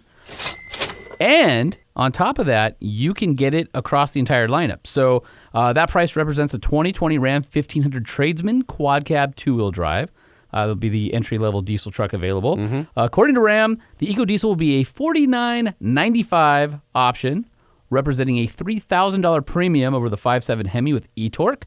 And the competitor diesels are several thousand more, with the Ford F-150 XLT Power Stroke starting at $46,255, and the Chevrolet Silverado 1500 Duramax starting at $45,200. So that's if you want a diesel truck, that's quite cheaper And more affordable. I wouldn't say cheap. I'd say more cheap. affordable. Yeah. And I think people are over Dieselgate, right? I mean, it's sufficiently behind us now. Yeah, I don't even think that's on most. Not even a factor. I don't even think diesel buyers cared about that in the first place. Okay. So what's cool though is the EcoDiesel V6 will now also be available in all trims and cab configurations, including the Rebel. Oh, really? Yeah, which you couldn't get the diesel in the Rebel before. I love your Rebel. When are we going to do a walk around with your new Rebel? We should do that sometime in the next, next episode or something. Should have done it on this episode. We should have. We should have. Yeah, Whoops. so this is our four-wheeler magazine long-termer. It was our pickup truck of the year winner. Yep. And so I have one here in the fleet for a year. Saw that big hunkin' trophy at the LA Auto Show last, what was it, December? November? Something like that? Okay. Yeah, so... Now, you just got your Rebel about a month ago? Yeah, something like that. Yeah, so we can go through the options and stuff on it, but so far, really, really awesome It is truck. sweet. Yeah. And what you guys don't know... And it's a Rebel 12. ...is that it's a what? It's a Rebel 12. What do you mean a 12? It's got the big 12-inch screen in it. Oh, yeah. Which, by the way... That was my idea. I'm stealing it because just in case anybody has a Ram Rebel out there with the 12-inch screen, thank me right here. Why is that? Because when Jim Morrison, our good friend over at Ram, who's now running Jeep here in North America, was at Ram, we walked around for the very first time. We saw it in the design studio, and he's like, "What do you think?" I'm like, "It's awesome." So I started asking him some questions. Okay, got a question about this. Got a question about this, and I said, What's the philosophy on the Rebel? And he goes, well, what do you mean? I said, well, I don't really like the cloth seats because they have the tire tread on it. And for me, I might change the tires out. They're Goodyear Duratrax, great tire, but I might put something else on there. I don't necessarily want the tire tread on my cloth seat. And by the way, I might be a guy who wants leather seats. And he went, And I said, I think there's a guy out there who wants, like me, who would pay the money to have a 12-inch screen, leather seats, and more of a luxurious Rebel so that they didn't have to choose between the off-road package and the luxury truck. You can kind of get best of both worlds. And they went back to the drawing board, it's out there. So Jim Morrison. So what you're saying is, without you, that truck the Rebel owner would not have that 12-inch. Would not screen. have a 12-inch and leather seat option. Huh. Yeah, and when we when the truck we tested was the 8.4-inch screen. But would Jim actually give you confirmation that it was you? I was just going to tell you that. So when we tested the truck in 4-wheeler of the year, the 12 didn't exist yet. And they gave us an 8.4-inch screen. But when it won, I said, hey, would it be possible for us to have our tester for the long-termer be a 12-inch? And Jim says, I don't see why not. It's your truck. Interesting. So anyway, so I basically, that truck has That must feel good. Yeah, that truck has some things on it that I specifically said, you guys should do this, and they did it. And I get to basically drive a truck that I had some say in. So I like that. It's pretty cool. Also, you'll notice it's all matchy-matchy on the outside with the LED lights. Yes. You're welcome. That was also me. Really? So I walked around with Jim on the DS truck. This is a DT. And they call this the matchy-matchy edition? Yeah, right? And I said, the thing I hate about these manufacturers is you guys might have LED headlights, but incandescent fog lights. So the truck has this really cool light. I've never understood why they do that. Yeah, warm lights. Ridiculous. Right. Or you might have LED headlights, but then incandescent rear lights. And if you look on the Ram, save for the bed lighting up top coming out of your Chismol, your center high mounted stop lamp, that's the only incandescent light. Everything else, the brake lights, the tail lights, the headlights, the fog lights, and the in-bed lighting are all LEDs. And the interior lighting is also all LEDs. So you're welcome, world. That is offered as an upgrade? No. Well, on the factory. On the more premium trucks that have the upgraded headlight package, everything's matchy-matchy. Got it. Matchy-matchy. Matchy-matchy. I would like the Sean Holman matchy-matchy edition, please. You know, it's kind of cool when there's stuff, right? No, it's cool. I mean, you don't have a pair of sandals on the dash like on the JL. Yeah. I am wearing a pair of flip-flops right now, though. Yeah, you do have your flip-flops And on. by the way, Rick wears Tevas. I wear flip-flops, so I could just lie and tell people that was me. What kind of shorts are those? Those are weird, kind of silky looking shorts. You look these like are you're straight out of comfortable. Florida. No way, dude. These shorts are the most comfortable shorts they've ever had. What are they? So I typically have worn the same shorts forever. Levi, just cargo shorts, like dad shorts, and everybody makes fun of people with dad shorts, right? You mean? Oh wait, look at these. Look at these. Oh, look at you wearing a plaid dad short. So these are circa 99. Yeah, so mine were equally as old. Yeah. And they just weren't as comfortable and they're too baggy and it's been, hot. And I'm like, I want a nice short that is more comfortable. And moisture wicking? And moisture wicking. Right. And these are 511 tactical shorts. Ah. And I love them. I actually have two kinds. These are like more of my everyday shorts. They're light, they move around in them real easy, and they're super comfortable. And then they have a little bit of a tougher cargo pattern, so like if I'm carrying or something like that, it's like a more, it's a more robust fabric and stuff. These are kind of like, almost like a swim trunk material. So something, pricey is what you're saying. No, not at all. 40 plus. It's somewhere around there. Yeah. Yeah. And they have Are we sales talking all the about time. shorts? We are. We should be talking about truck news. Anyway, I really love 511 Tactical. What can I tell you? All right. It's What's new in shorts? yeah, exactly. Also, did you hear that our friends over at Hall Racing recently completed the Vegas to Reno race? I'm not familiar with Hall Racing. Yes, you are. You seriously. By the way, Because Holman brings up Hall Racing every other episode. that is the ratio of Banks to Hall Racing is way off. It's not even close. Not even close. Anyway, our friends It's over all Hall, all the time. all the time. The Colorado, as we like Yes. to call it. Their ZR2 Colorado, now with all sorts of awesome AEV bits on it, the race truck, is now campaigning its third season. Recently completed the Vegas to Reno race in 14 hours, 1 minute, and 30 seconds. How does that compare to other vehicles and other times? It won its class. Oh. Of one. Of one. The important thing is it is a badass little truck that for the past 2 years and now won for this first race of the third season has completed every single race it's entered. Wow. For a stock-based truck. So that tells you how tough it is. So how many times have they put it back together? Well, I mean, you always pull stuff apart and rebuild between races and stuff like that, but they've never broken it so bad on the race course they weren't able to finish the race. That's huge. I mean, that says a lot about it. Chevy's using it as durability testing for the ZR2. But check this out. Hall Racing has logged over 3,275 miles in 11 Best in Desert races across Nevada. 3,000 miles? And no breakdowns. Wow. Or nothing that would keep them from finishing the race. Yeah. So the ZR2 is one of only 4 vehicles to complete every single race in the last 3 years. I mean, that's pretty crazy, right? Yeah, I mean, it speaks to the durability of that little rig. Yeah, so Mark Dickens over at Chevy, he's the chief engineer of like the performance stuff. He says, our goal with the Best in the Desert competition is to push the engineering and development of the Colorado platform in the most extreme conditions imaginable. We've already learned things over the past 2 years that have shaped our off-road portfolio, including the performance parts and motorsports catalog, production vehicles, and GM defense projects. And I will tell you that when the Halls raced the Hummer program, back when Hummer was around, they campaigned Hummer vehicles. They had engineers from GM on the race team. The things that they learned racing directly made changes to the production vehicles. I would love to know what they discovered on the Colorado that they're going to use to update future versions. I don't think they'll tell you. They might really? tell me.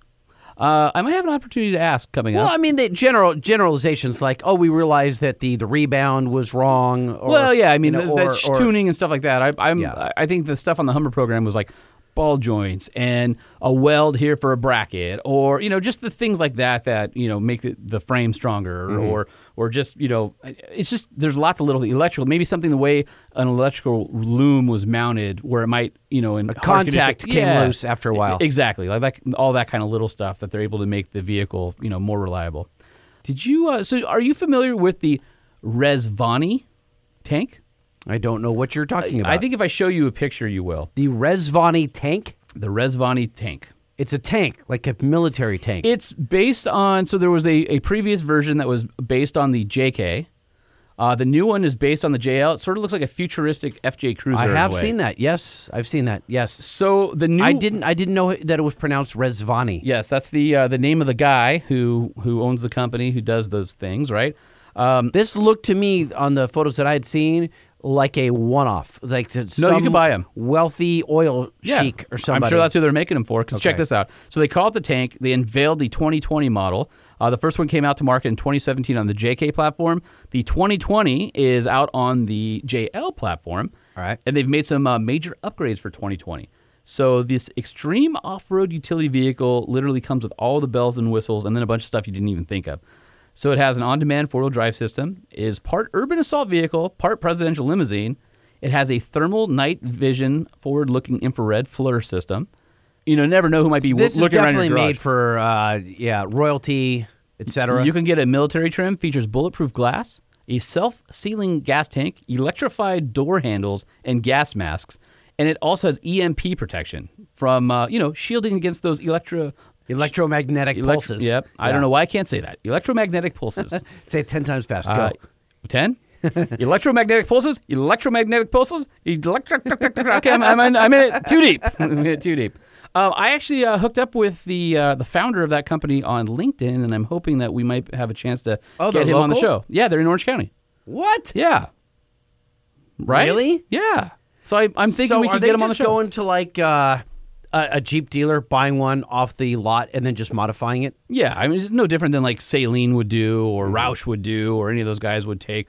Hennessy would go take something and then outfit it. So fully loaded, this has got to be $450,000. I don't even know. I didn't even see a price spec on it. Okay. But I think it would be a cool topic for the Truck Show podcast if we could get somebody from the company on. Absolutely, I'm in. Okay. As much as I want to talk to the guy who builds them, I want to talk to someone who's bought one. Well, we'll just ask him for his customer list.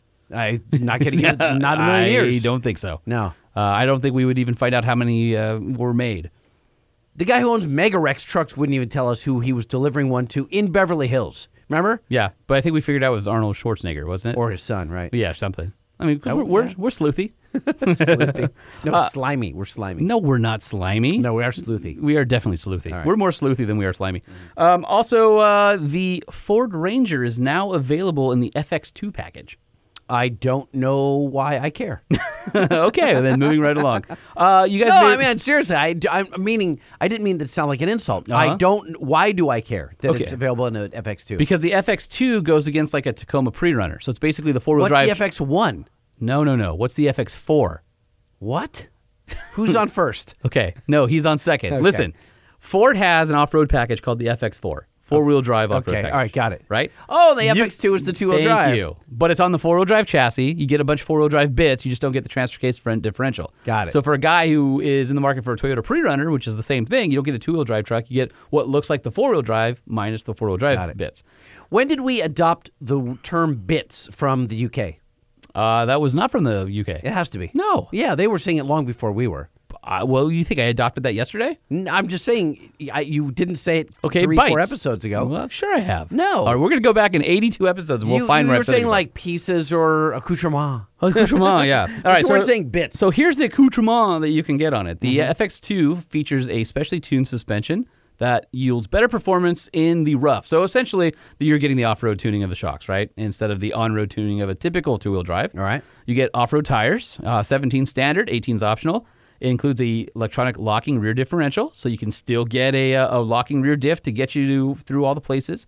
But then you also get the FX4 air dam delete, underbody guard for better approach angle, off-road screen in the DIC, all that kind of stuff. And basically Ford wants the FX2 aimed at the urban markets such as LA, where there's a lot of people want that 4x4 look, but don't want the 4x4 maintenance or the 4x4 cost, but they don't want it to be like, oh, I can only get the two-wheel drive truck. Yeah, and the fuel economy's got to be a little better. I want to say it's like 1 mile per gallon better. Oh, is that all? In the 4x2 Ranger, it's like 22 mile per gallon combined, and the 4x4 is like 21. So Okay. you're getting a little bit. So it's probably, instead of just getting like an STX appearance package, I think you might want it to be a little more rugged. You might go with the FX2 package. Okay. So anyway, kind of cool. So now I do care. Oh, you do care now. I mean, a Now little you bit. care. Yeah. Do you care about the podcastawards.com? Nope. Podcastawards.com, No, where you I don't can go know. and you can judge I don't the care. Truck Show Podcast, Neither your do our favorite listeners. podcast. That's not true. They don't care. You know what? If we win that, They still won't care. podcastawards.com. If you win that, we will have an award in here, and we can tell people we are an award-winning podcast, and right now, we are just a janky podcast. We have a giant ant farm in here, and no one cares. So they're not going to care about Tim an Allen award. cares about the ant farm. Yeah, well, there's one guy, yeah. Well, he sent it to us. So he has Well, to wait, care. and we appreciate that, but I couldn't care less about this award. Why? It just doesn't, whatever. It just doesn't whatever. It doesn't float my boat. You don't have to care. I will care enough for both of us because I want us to be recognized in the world. And for people, by the way, podcast movement, people are like, hey, Truck Show Podcast. There were some people that knew us that weren't your people. It was cool. I'm not going to lie. It was cool. I went, oh, all right. I'm a podcaster now? Yeah. Hey, Podcaster. Anyone with a microphone and a iPhone can be a podcaster. That's true. That's why there are 600,000 of them that are bad on iTunes. So did I tell you about my potential new project vehicle? No. I mean, I have the old one that everybody knows about, but we talk about that next episode. No, well, wait a minute. On the drive here, we talked about that we were going to explain where we were with your F-100 and where we needed to go to finish this thing up once and for all. Okay, it's sitting at Banks, and it needs to be done so it can be driven on the road. But are we going to go through the parts list of stuff that we want to Yes, do? well, let's do that next time. We're going to make that a segment. We're going to make that a segment where we check in on Sean's project. And then, all right. And if we do things with it, we'll talk about it. And if we don't, there'll just be more silence. By the way, if you go to Project Speed Bump on Facebook, there's actually a page dedicated to the truck, and it literally grows by like 20 viewers, followers a week. No idea why, because I haven't had time to do anything with it. Okay. But I will tell you guys, anybody who followed along in Truckin' Magazine on the build, there's like 6 or 7 stories. A bunch of stuff's going to be coming out here in the next about month or so. So keep your eyes peeled. And the F-100, Unless it's we alive. talk about it on this show, not much is going to get done. Well, we are talking about it. But I we have need to- another project. You don't need another project. I know, but this one's special. It might fall in my lap. Tell me. Okay. So the very first Jeep I ever drove was a the title said 40, but that's not correct. I think by the serial number it's 42. A 42 Ford GPW, which was in the early days, Willys got the contract to build the Jeep, and it didn't have enough production capacity. So Ford, to Willys specifications, built one called the GPW. So it has Ford script on it, and Ford kind of, because of the warranty, they didn't want to warranty Willys stuff by building it exactly. There's a bunch of little tiny changes all over it. Like it says Ford script in the back, and there's little F-head bolts that have the Ford F on them, and that way Ford could tell warranty-wise, no, this one's ours, this one's not. Anyway, my uncle has one of those at his ranch, and it's got a 225 Buick Oddfire V6 in it. Hold on a second. I didn't even know that your uncle had a ranch. Yeah, out in Anza. What? Yeah, so it's cool. It's way cool.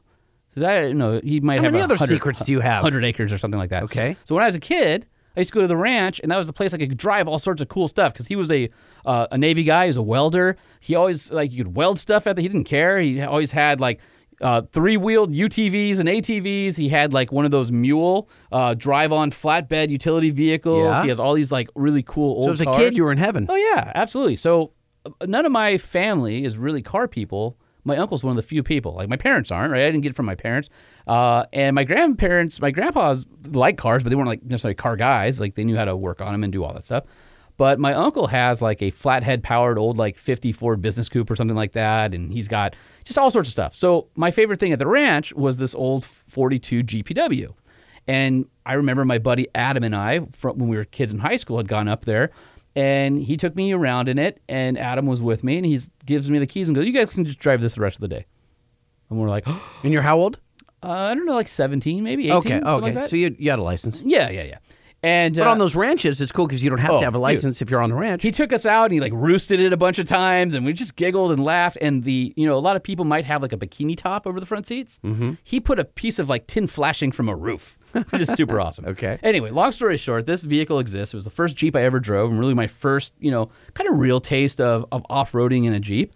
And, because the ranch has all these dirt roads and stuff. And we had a party at our house, and he was there, and came up to me, he says, I was thinking about getting rid of the GPW. And I said, oh?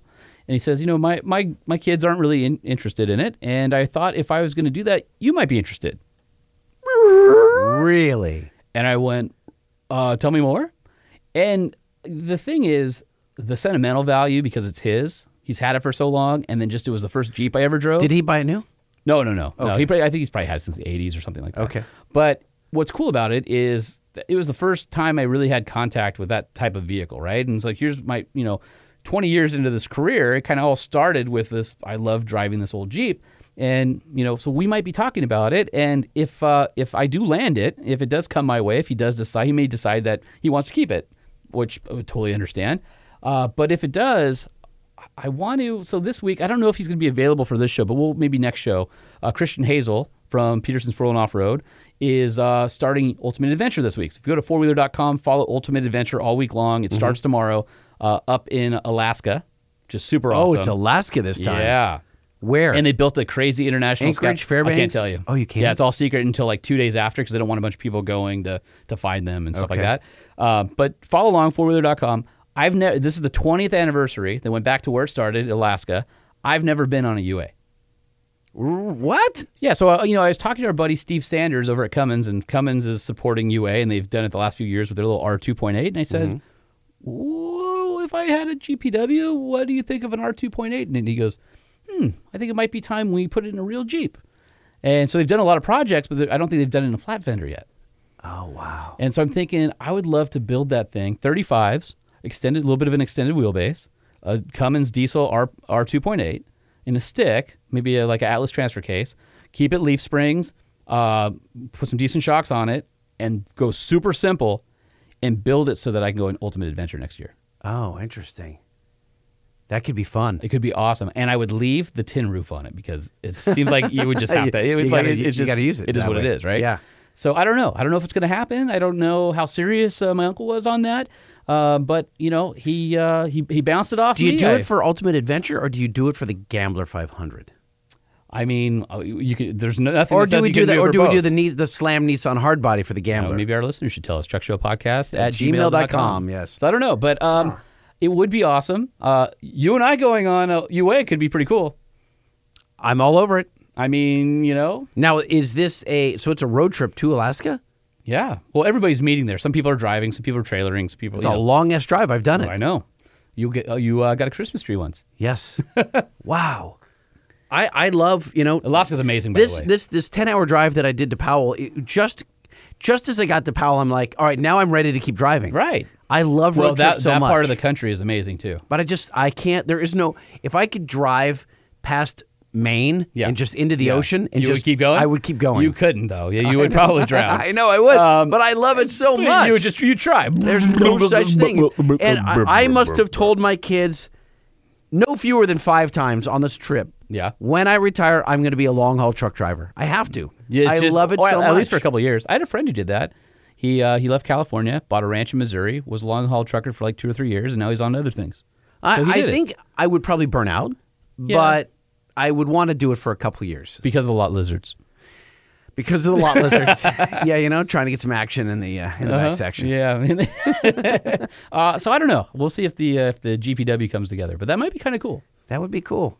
I mean, but this is no radio, no heater. That is super cool. simple. That is cool. Here's the deal. But I don't know if it's cooler than what we want to build for the Gambler 500. But we do. Maybe we do the old Nissan. Maybe I don't know. But here's the deal. Like I've owned a 51 Willys CJ3A, my old yellow one. Some people remember it as Project Colonel Mustard on 4-wheeler.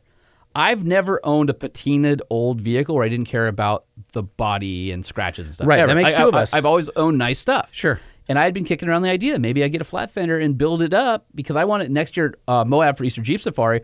Every year is the flat fender run. And like 50 flat fenders from all over the country get together. Some of these dudes are on like old NDT tires that are super hard, the non-directional tread tires like the old military stuff. And they're climbing up all the trails that existed before these big crazy Jeeps on 40s, and they're on like these 30-inch tires with no roll bar with the windshield folded down. Right. Like if you roll over, you're dead. That's it. You're done. But they're doing it like the way the oldsters did it. Again, go to 4wheeler.com. Check out the flat fender run. There's a bunch of videos on there that are so awesome where it's just these old flatties driving up all these obstacles that are sort of famous in Moab. And you're going, that's crazy. I remember when I brought my flatty there, I did Hell's Revenge, and it had the original flathead in it. And a little flathead, 4-cylinder, 60 horsepower. And I remember You ever feel like you were going to go over? not over, but die backwards. So on the big long fin on Hell's Revenge, it was like.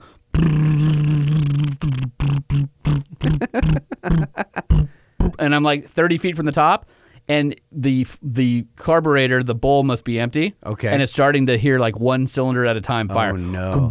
And I'm like, uh-oh. And I had Shane Cassad from Bilstein with me, and we both looked at each other like, Yeah.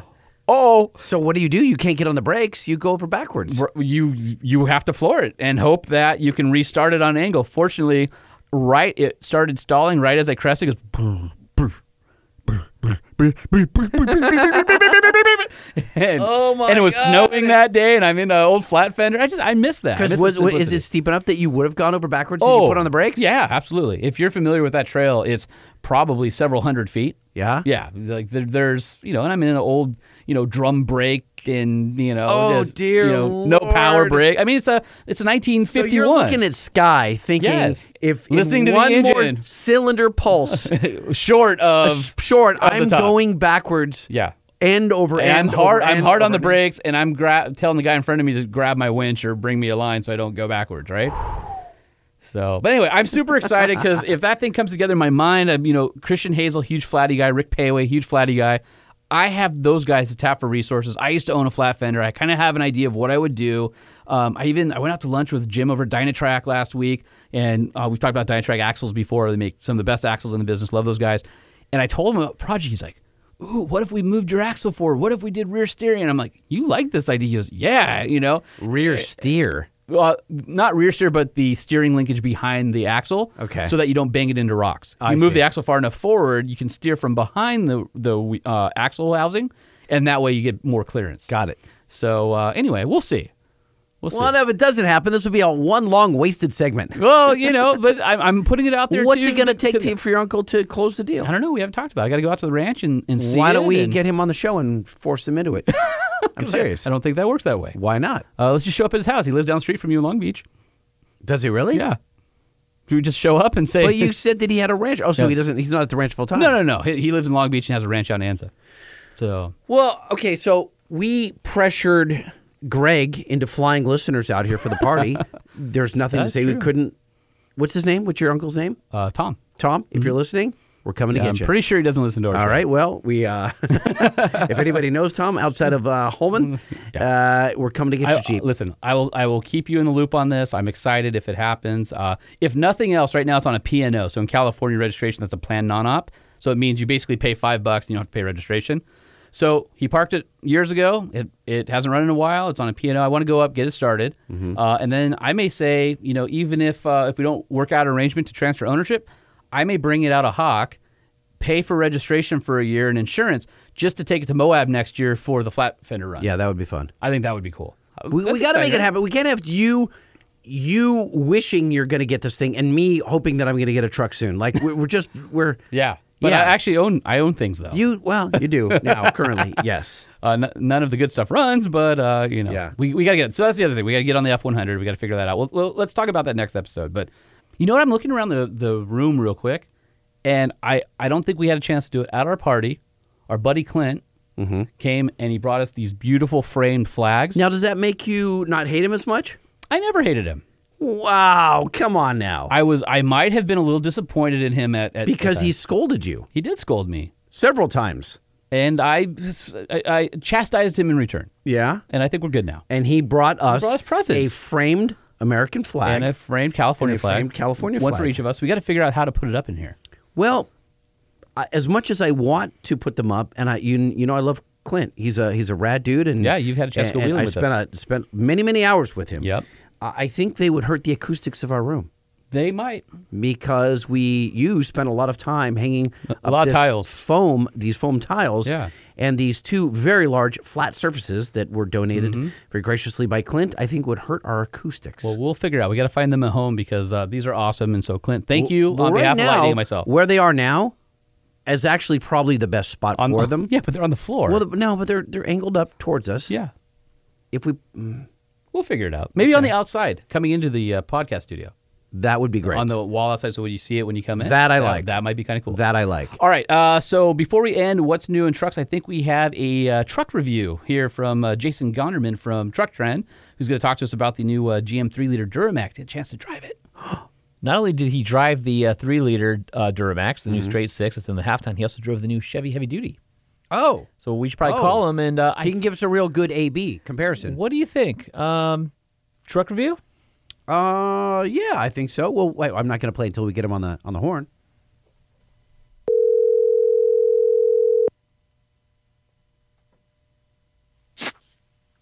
Hello.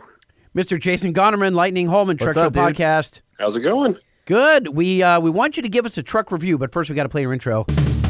Truck review. Yeah. Rolling coal and dragging truck nuts. Wait a we minute, supposed to do that together? Yeah, you didn't do Oh, I missed it. All Hold on, right, let's do it. one more time. All right, Jason, All right, hang tight. Don't Jason, you do too. Truck review. Yeah. Rolling coal and dragging truck nuts. wait for it. Oh! Yeah, that was good. I didn't hear Jason. Jason, did you do it? No. I'm letting you guys have that one. Oh, See, we haven't done this one in so long because we haven't had any truck reviews You lately. were really rusty. Yeah, super rusty. Jason, is it true? Did you drive the new 3-liter Silverado? That is, in fact, true. I did get to drive it. Wait, Jason, is it true that you drove the new Chevy Silverado HD? That is true as well. Okay. All right, well, Let's that's get to the bottom of it. So we just announced recently the 3-liter has been rated at a industry best 33 miles per gallon highway on the 2-wheel drive, 29 on the 4x4. That's 277 horsepower and 460 pound-feet of torque. And Jason, talk about your experience behind the wheel with the halftime. This has got the 10-speed too, doesn't it? It does. This has the light-duty 10-speed, Okay. which makes the truck just fantastic to drive. That truck, as it is incredibly quiet and incredibly smooth. You would never know there was diesel under the hood. Is it too damped? I mean, is it because diesel guys kind of want to hear it? I think, right? Don't you want to hear the turbo? Yeah, diesel guys do, but I don't know about diesel half-ton guys. Oh, 'Cause okay, if they good want to hear point. the turbo, they're going to be disappointed with this truck.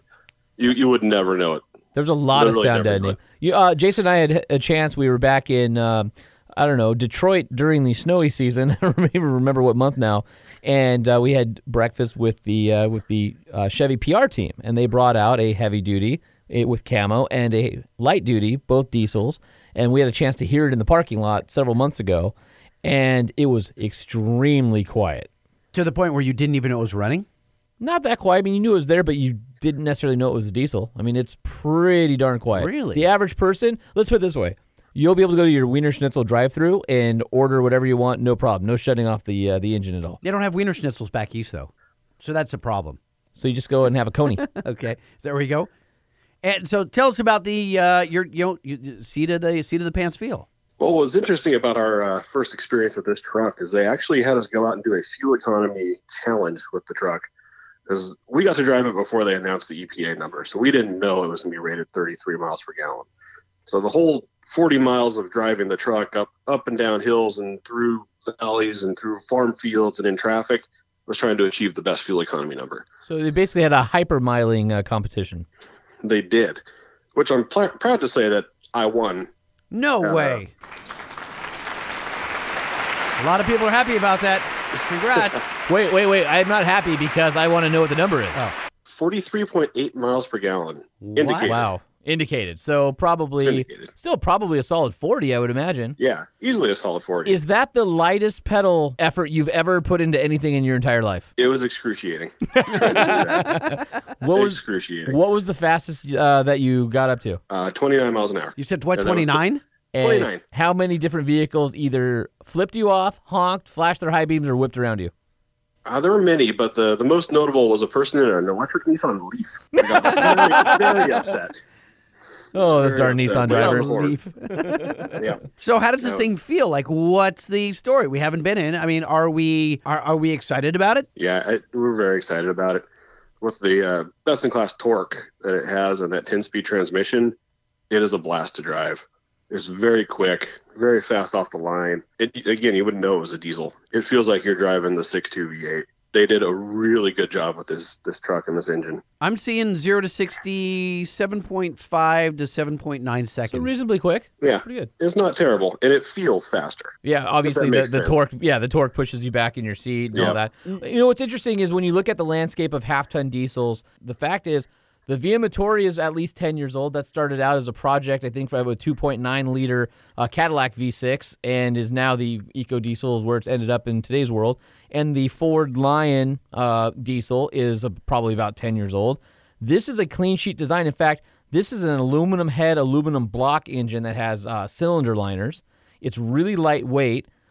Steel pistons or aluminum? I don't know what the pistons are, but it has the latest in technology. I have to think that General Motors has done something great here. And if I don't know anything, I'm not saying that this is what's happening, but if you're looking at a engine family, why would they go and do a clean sheet straight six design, right? So straight six have fallen out of favor a little bit because of packaging and crash protection, things like that over time, right? Now you're going to a straight six because, they're perfectly balanced. And to me, it's like the proper engine. I think that straight six is one of my favorite engine configurations. But wouldn't it be interesting if the next generation Duramax 4-cylinder diesel in the Colorado was off the same straight six, but a 4-cylinder version?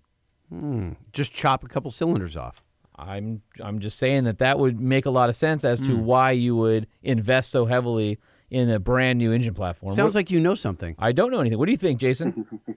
I think you might be onto something with that. I can't see a reason why they wouldn't, other than cost. See, because let's figure. So if you have a 3-liter, right, divided by 6 pistons, that gives you a half a liter per piston or cylinder rather.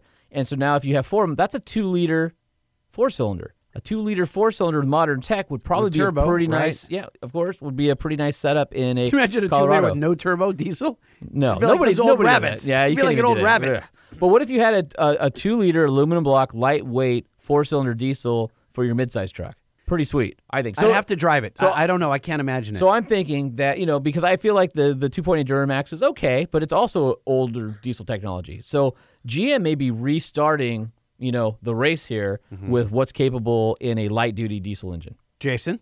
I don't think I can say it any better. Okay. That seems like exactly what they're doing. They're the only company to offer an aluminum block diesel, which is revolutionary from an OE standpoint. You also had a chance to drive the heavy duties. I'm kind of curious what your take is on the 1500 versus the 3500. Obviously, the cabs and interiors are the same, but there's a whole lot more in that HD. You and I got a sneak preview of it before the embargo, several months before it came out. Have had a chance to drive it out in the real world, not in a controlled environment like we did before. And what's up, by the way, with the top speed of the 3.0 at 105 miles per hour, and then the heavy duty, I think, is in 98? It's all about speed rating on the tires. So you need to have a tire that has X amount of load rating, and with that load rating comes a certain amount of heat. Yeah. And so you have to have a tire that has enough longevity that isn't soft enough, so you have to control the heat. You have to have the right compound to go fast. And then when you get to the longer wheelbase trucks that have 2-piece drive shafts, you start at certain speeds, depending on your gearing and stuff. That drive shaft's moving real fast. You start getting NVH and balance issues over 100, 105 miles an hour. So typically, most trucks today they're capped out by tires or drive shaft NVH. And I know it pisses a lot of the Duramax guys off that they cannot go faster. I mean, you get bigger tires, you end up going a little faster. Well, you get a speed limiter. You can change that in certain things. No, not on the Duramax. You have to. On what Duramax? The L5P? It's L5P, the new one. Well, yeah, somebody smart will figure it out. Cost you $6,000 to do it. You got to get a new ECU. Interesting. Well, this new truck will get you to 98 miles an hour a lot faster than the old truck will. Yeah, so that's fun. true. Well, true. Well, but yeah, the 2020s, they did a great job on that truck as well. Looks aside, it's not a pretty truck. But I think many people out in the world will agree with you. You know what though? Yeah. Guys, they are selling as fast as as dealerships can bring them in right now. I think that everyone was balking about how ugly it is, and guys just don't care. They want what's new, and it's new. I wonder because Ram sales outpaced General Motors in Q2 of the last quarter. Q2. I don't think it has to do with the looks. I think it has a lot to do with Ram's interior and the marketing. The word's out on the Ram's interior. Well, and also it has to do with the incentives and stuff. But the fact is, they're not selling as well as hoped. They're going to have to do something. Looks have a lot to do with yeah, it. but the High Country is cool, and the Denali's beautiful. I think the High Country is going to have a lot of that grill will be seen on a lot of other trucks. Right. Yeah, and the GMC version is very classy compared to some of the lower end Chevys. The only thing I That's don't like just my about opinion. the GMC version is the grill looks like a big giant molar. A molar? Yeah, a little bit. Yeah, look at the GMC grill; it looks like a molar, Really? Like a tooth? a big tooth, a big I don't- giant old tooth, Interesting. and Well, with bling on it. So, Jason, compare the two. Like, compare and contrast, please. Yeah, why would you get a half-ton diesel versus a heavy-duty diesel? Oh, they're totally different customers. Just cruising to and from work, half-ton diesels for you. If you need to actually tow or do work, HD is probably your best money truck. Like if you're towing more than 10,000, 12,000 pounds regularly, you want to bump into the HD. But otherwise, they're totally different trucks for totally different customers. What do you think about the mirrors being divorced from the A-pillar? Same thing as the customers being divorced from this design. Well, They're not happy with the yeah, mirrors but either. when you drive it, and I think Jason will agree, there's definitely more visibility out that corner than there is with it on the door or on the A-pillar. Yeah, you know, they're not attractive, but damn, they work well. Yeah. It's a really good towing mirror. And fun fact, they're the only brand that towing mirror is standard on the pickup. All the other HDs is technically an option. And do you have the God view in both trucks? You know, where you're looking down the cameras, on the truck? the 360, yeah. It's available, yeah, in the higher trims. And the HDs have a pretty wicked set of towing features and cameras with up to 15 different angles.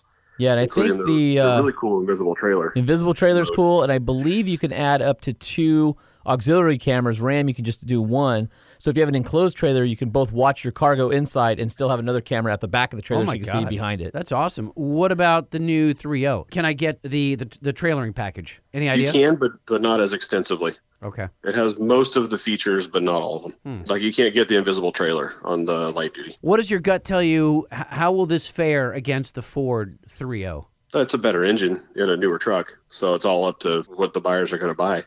In terms of, do you like the style? Is it doing what you need to? Because the Ford also has a version of the 10-speed in it as well, but wasn't super impressed by that setup. It feels like Ford is also not really promoting the 3.0 as much as they should be. I don't know. I've heard from a couple of dealers that just said we're having some issues moving them. I don't know if that's true across the country. You've driven both, right? The Ford 3.0 and now obviously this one. And this one far superior in your opinion? Yeah, it's quieter. It's got more power. It's easier to drive. Better all around than the Ford engine is. Not that the Ford engine's bad. The Ford's still fantastic, but you can really feel the extra pound-feet of torque. Where does it come on? Because I'm seeing that you've got it was a 460 pound-feet of torque, and it was at 1,500, which is usually, at a diesel you'd expect it, 1,600, 1,700, somewhere in there. Sounds a little low for the torque peak. Does it feel good down there? Sounds a little low for the torque peak. That's good. You want the torque peak as low as possible. No, I'm just saying normally it's around 1650, isn't it? Somewhere, generally speaking, with the big 6 liters? Yeah, but you're also looking at a 6-liter V8 versus a 3-liter V6, no, right? Again, I am saying that they're apples and oranges, but I haven't driven this. That's why I'm asking. You'll like it. How does it feel? Yep. Yeah, if you've ever driven an electric go-kart, how they feel super fast off the line, that's where you want the torque lower in the RPM. That way you feel that quickness as you get into the throttle and get off the line. And in this case, this engine produces 95% of its peak torque at just 1,250 RPM, so even lower than you're talking about. Oh, my God. More importantly, can you turn off the traction control and hang your tail sideways around corners? Yes, you can. You got home. Allegedly. You got home. Oh, allegedly. Allegedly. Not that he would know. Well, Jason and I have gone on enough media drives together. I think we have a pretty good idea of what we're both always looking for. Yes, allegedly. Allegedly. So the more interesting stat is with this 2020 truck, the diesel upcharge. So if you go into it, the standard engine's a 2.7 4-cylinder gas engine. To get the diesel, it's $3,890 more. If you buy one with a 5.3-liter V8, it's only $2,500 more. Which is a bargain. About comparable to a 6.2-liter gasser. Not a huge jump to get the engine, where in the HDs, it's about a $10,000 upcharge. It's a no-brainer, right? If you're a diesel guy. If you have the need. I don't know that everybody wants to have a diesel, but I think for people who do, then it makes a lot of sense. Yeah. They should. Because they're wrong if they don't. Sure. They're also wrong if they don't have a truck. Are you going to go get your diesel Chevy? Touche. See you later. Gotta go. See you guys. Great talking to you, Jason. Thanks for walking us through the new Chevy diesels. Yeah, anytime. All right. That was Truck Review. Yeah. Rolling coal and dragging truck nuts. Here we go. Let's do it.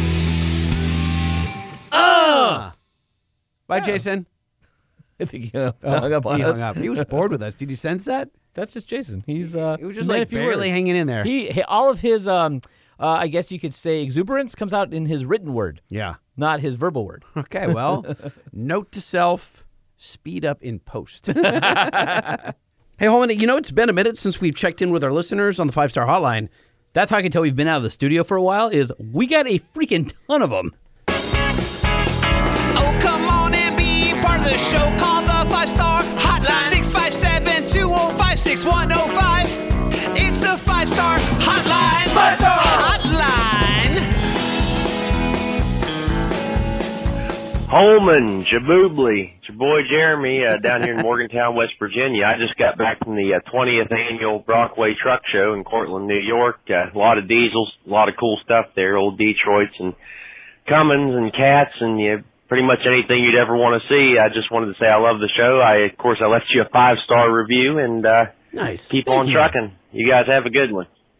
Keep on trucking, it says. Jeremy from Morgantown, West Virginia. Thanks, buddy. Appreciate that. Appreciate that. And Jaboobly appreciates that as well. Hey, Light Bright and Captain Embargo. Light Bright and Captain Embargo. That's our disco duo name. That is. I was listening to your show today while I was driving my Cummins Power Freightliner about how to pay for your Gambler 500 Nissan hardbody. Oh. I think you should go down to your local craft store, pick up a paint pen, design a Truck Show Podcast / Gambler 500 sticker. What? Sell them for, I don't know, $5. And whoever buys one gets their name written on the sticker with said paint pen and stick it on the truck and then snap a picture of it. Kind of like that, actually. And another idea, too, is trucks have lots of really cool big panels. Sell them to guys that work on trucks that you talk to all the time. Sell them the side of your truck bed and tell them to give the truck a tune-up or build a full-body skid plate or slam it, whatever. But stickers at $5 a piece wouldn't take too long to get you $500 for a hard body. Keep up with the great work. Love the podcast. Love the little songs and all that good stuff. And I'll talk to y'all later. Thanks. See you. Bye. All right, well, this is Light Bright saying that I like the sponsorship idea. I like that. This is Captain Embargo saying I like the sticker idea. Ooh, Holman, I'm going to take a detour in the middle of the segment for... Come on now, it's time to take a trip down Speedy Lane. We're gonna play an exhaust for you, and nope, we're not insane. Well, maybe a little. Know your note. Come on and cast your vote. Know your note. Get it right and you can gloat. Know your note. Vroom, vroom, vroom, vroom, vroom, vroom, vroom. So this is like a segment in a segment. Yeah. Yeah. We're getting deep. Yeah, They're like when you're wearing mirrored sunglasses and the cop pulls you over with mirrored sunglasses and then you have that never-ending reflection between the two of you. Oh, and my God. You're both mesmerized and nobody gets a ticket. Yep. That's what's happening right here. All right, here we go. Hey, Lightning and Holman, this is my pickup truck.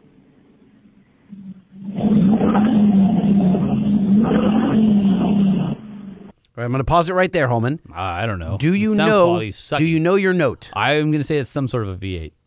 And that would be the sound of a Chevy 5.7 Vortex. Yeah! Yes! There you go. Truck Show Podcast, what you said. Oh, we know who this is. Sorry, there's a plane that's overhead. It's really loud. I got a second job at a local community college. I walked up on, I would have sworn an S10, but it was a Ombre at the end of the tailgate. An Ombre. Didn't know what the hell it was. Found out very fast what it was. Let me tell you, there's a lot of people who can do this. You know what I'm saying? Glendale. Matt from Baldwin Park. Matt from Baldwin Park. I don't have any clue what you're saying to me. You just said a bunch of words that mean less than zero. Okay, here's the deal. Yeah. He walked up on a truck. He walked up on a truck and there was something on the tailgate that confused him. Right. It said Ombre. Ombre. Right. But it looked like a S10. Okay. For a short amount of time, Isuzu had GM build their truck for the U.S. Okay. Because they share the platform overseas. And the last S10 before it became a Colorado was called an Ombre? They had an Isuzu version of it called an Ombre. Huh. That was sold in the U.S. So look it up. Isuzu Ombre. Wish he could have just said, "Hey guys, I saw an hombre. What is the story?" You know that's not how Matt from Baldwin Park rolls. No, he just not at all. Ooh, Holman, another Know Your Note. Here we go. Know Your Note. All right, it's your turn to guess. All right. Oh, come on. There's only one thing. I mean, that is digitized and muffled as all hell. Yeah. But there's only one thing that could be. My insides. It's a RAM. It's it's a 5.9 or 6.7 Cummins. My insides are shaking right now just from hearing that. Lightning Holman. That was a 2007 Dodge 5.9 Cummins. There it is. And then I also like the idea of the Gambler run with a hard body, the skid plate. So I think a Venmo's a good setup, and do it tiered, almost like a Kickstarter. Donate a certain amount, maybe get those stickers out for that, get your name on the car, something like that. So good luck with the ideas. Hopefully that comes together, and we'll see how many engines get submitted. Have a good one. Dude, I'm all over this. I think we just do it. It's like sponsorship, you know? It's Ted Smith from Oregon, you know? Yeah, it's not like I want the bumper. Yeah, right. It's not. Wait, what if we assigned a value to each of the panels? I don't know. That's a lot of work. How about you? No, it's not. We just go like, hey, listen, front right quarter panel is $500. Yeah, $500, and the bumper is $80. Maybe. No, Maybe. You're not feeling it. No. I'm just I have to figure out. You know, who has room to store another truck at our homes. I'm fresh out of space. I could store it at work. Okay. I could. All right. Yeah, that might be a possibility. Lightning Holman, it's Trevor. I got a super easy one for you. You just got to guess the truck. Oh, hold on. Here we go. Know Your Note. Okay, here we go. Not an exhaust note, it's just the sound of the motor starting, and I feel like I'm going to give you two. I'm going to call back and give you a second one. If you can't guess these two, I feel like you can't even be a truck enthusiast. All right? Oh, no. Ready? And the pressure.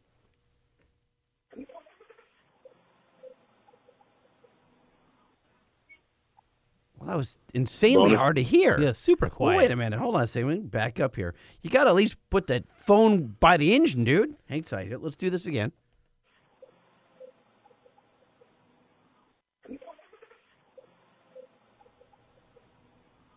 I mean, I can barely hear it. Bonus points if you guess the displacement. All right, next one coming up. All right. I mean, we're losers. I don't. Well, can't hear it. Maybe we hear the next one. We can figure out the first one. All right. All right, here's round two. Bonus points on this one if you could identify what's wrong with it. Also, what's wrong with it is a telltale sign, sound-wise. I think it'll give it away. All right, you ready? Number two.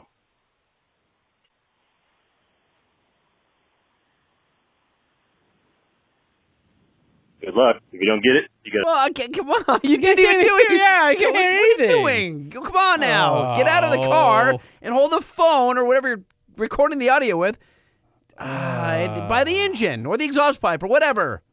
Trevor. Trevor. on. Trevor's we like one want of our to play biggest alone, fans. but Like, that's not fair. all right. What if does he call us and tell us what's? No. I want this to be a mystery. Do we know? We don't know. Because I bet I could go on his Instagram and figure it out. I don't want you to. Okay. No, I don't want you to. All right. I want him to call back with and hold the phone. Yeah, do it again, Trevor. Or his voice notes, whatever, and record next to the engine or the exhaust pipe. So we can hear it. Yeah. Yeah. Hey, Holman and Lightning. This is for the exhaust portion. I have Oh, shoot. He's about to tell us what it is. Like it'll work? 96 pickup and gas. Healthy. Sounds good. It's a 96. So what is it? That's going to be a GM something, right? Yeah. Small block? And that would be 5.7 liter Vortec with 240,000 miles. 240,000 miles on it. Show. Yeah. Wow. All right. Awesome. All right. Well, you did know your notes. Okay. Lightning. I'm sorry. Holman. Lightning. Declan. I'm in the 2020 GMC 66 Duramax. I haven't driven it. I can't, because no one in my family owns one. I'm just sitting inside it right now at the county fair. This thing sucks. So I'm going to tell you that right now. I don't give a The rear view mirror, that's what I'm starting off with. It's not a big thing that people think about, but it's as small as my brother's. Declan! And that's small. Dude! Watch your Like, I don't language! know how you expect that to be like an actual mirror. Like, you can it's so tiny. The fuel gauge, the oil gauge, like it isn't actually a gauge. It's just a little tiny dial. Nothing, there's the only real dials on this are speedometer and RPM. And speedometer, they have it going to 140. I can guarantee you this truck doesn't go to 140 fast. I have been in a 140 mile an hour stock truck, though. So Yeah, but this truck is speed limited to 98. Uh-huh. So 140, Nope, ain't happening. Not close. the speed limit's 55 miles per hour. You are stuck because it goes every 20. You are stuck between 50 and 60, and that's my truck review. I'll give you more later. Peace out, guys. 100 stars. I don't know. I've called so many times. See you guys. Declan, clean up the mouth, buddy. What happened there? What happened? You were like our wholesome kid on the East Coast, and now you swearing like a pirate. So how Declan is how old again? 14. He's 14. Declan. Cut it with the F-bombs, bro. Dude, we don't even use that many F-bombs in our daily lives. Declan, we love your pissed off 14-year-old. We love your reviews, but dude, cut out the language. You don't need to work blue, friend. Oh my gosh, man. I feel dirty now. I feel like Declan's gonna get like a bar of soap in his mouth at home or something. Do you feel like at some point we're going to get a call from his parents? Yes. They're like, you're egging on my son. Yes. And he doesn't ever talk like this. Yes. He calls you and leaves nasty messages. Except for the fact that we bleep everything on this show. Yeah. And we have a bleep quota. There's only so many bleeps we're allowed before the bleep machine runs out, and I think Declan ran through our bleeps. I didn't know that we had a bleep machine. Yeah, it's over there in the corner. It's like a gumball machine. Yeah, It just- exactly. Yep. Once the quarters are full, that's more it. gumballs come out. I don't think we have any more. So let's go to some clean emails All from right. here. You email, yeah. I email, do it. We email, that's right. Everybody email, type it up. You email, proofread. I email, send it. We email, click it. Everybody email. All right. Let's start this one off with Chris from Missouri. Just make sure there's no swear words in it. Yeah. I don't see. I'm just scanning it now. I think we're okay. All right, so Dear Holman and Lightning. Now you got that backwards. It's Lightning and Holman. I just want to say I love the show. The jingles are freaking awesome. F the haters. And you guys have one hell of a good program. Thank you very much. Appreciate that, Chris. The main reason for this email, though, is I wanted to let you know that I'm once again the owner of a real truck. A 1994 Ford F-150. Yeah. The truck is a regular cab short bed, two-wheel drive with a 5-liter V8 and Nice. OBS, automatic baby. that I jokingly refer to as the poor man's Lightning. I sold my I'm the poor I was man's gonna say, Lightning. you're the poor man. You took my I own joke sold from my me. 2001 Pontiac Firebird and my 1984 Chevy Caprice wagon And his mullet. and and purchased the truck. And I will be using the excess funds for maintenance and hopefully some mods down the road. I also have a 1969 Ford Ranchero with a 351 Cleveland that me and my dad built and that I absolutely love. And so now, the way I see it, I have 1.5 trucks.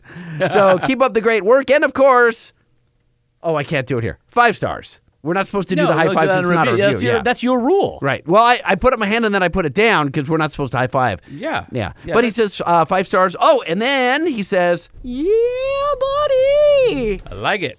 All right, so I got one here from Roderick Clark. Okay. Hey, Lightning and Holman, just finished the bonus episode and will now unpack my bag feeling gutted. Looks like I'm not traveling to sunny California this week. Never mind, more time to work on the truck. I believe Clark is saying he did not win the deck contest. Oh. Sorry, buddy. Yeah. He says, speaking of which, I'm not sure if you're aware, but Warren Customs will be building a Fall Guy truck now that the Kibby Lee's completed. Since you are fixated with my decade of choice, you should be giving Nathan a call and see if he'll come on in a future episode. Would be great to hear from him about projects past, present, and future. So on the Fall Guy truck, I got some information for you guys. Okay. Through our friend Tim Allen, who's one of our first listeners.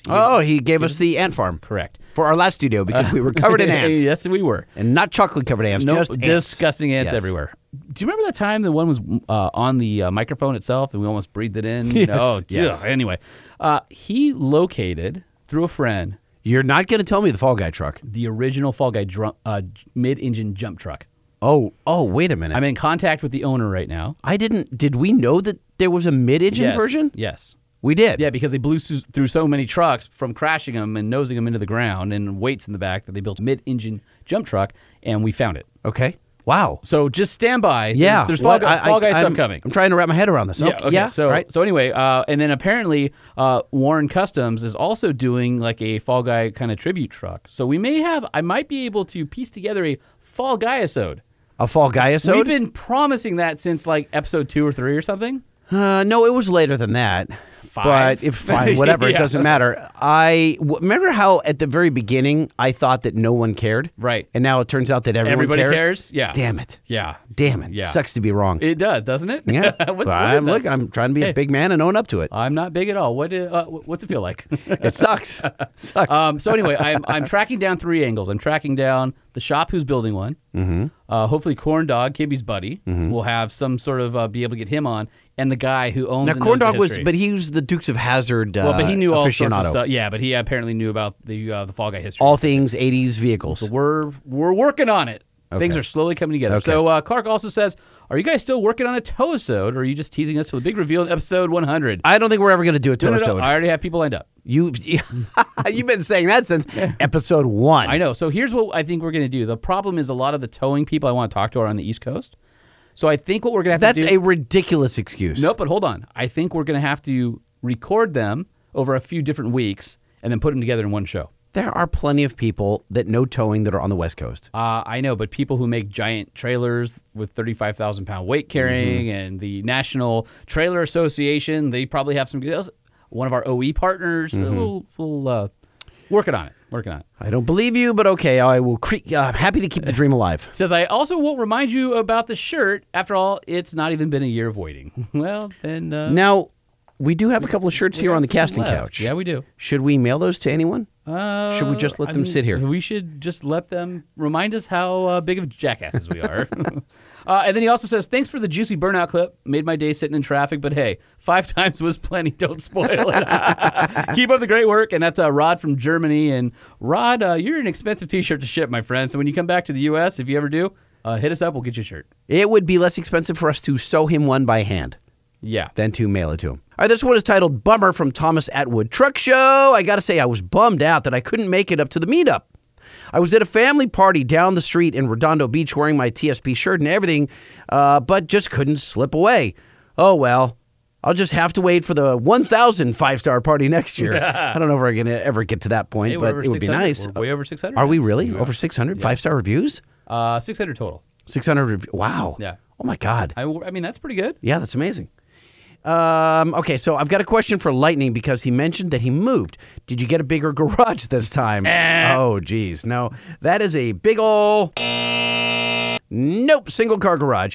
Because I have an old Long Beach single car garage and it sucks. So that makes 2 of us, my friend. No way I can fit a Gladiator in there, which, by the way, I can't wait for the new Diesel Gladiator review. Keep up the awesome podcast, you guys. Thomas A. Very cool.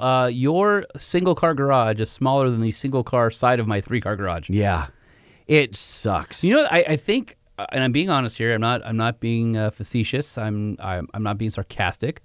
It bums me out on the inside that you have a 1-car garage.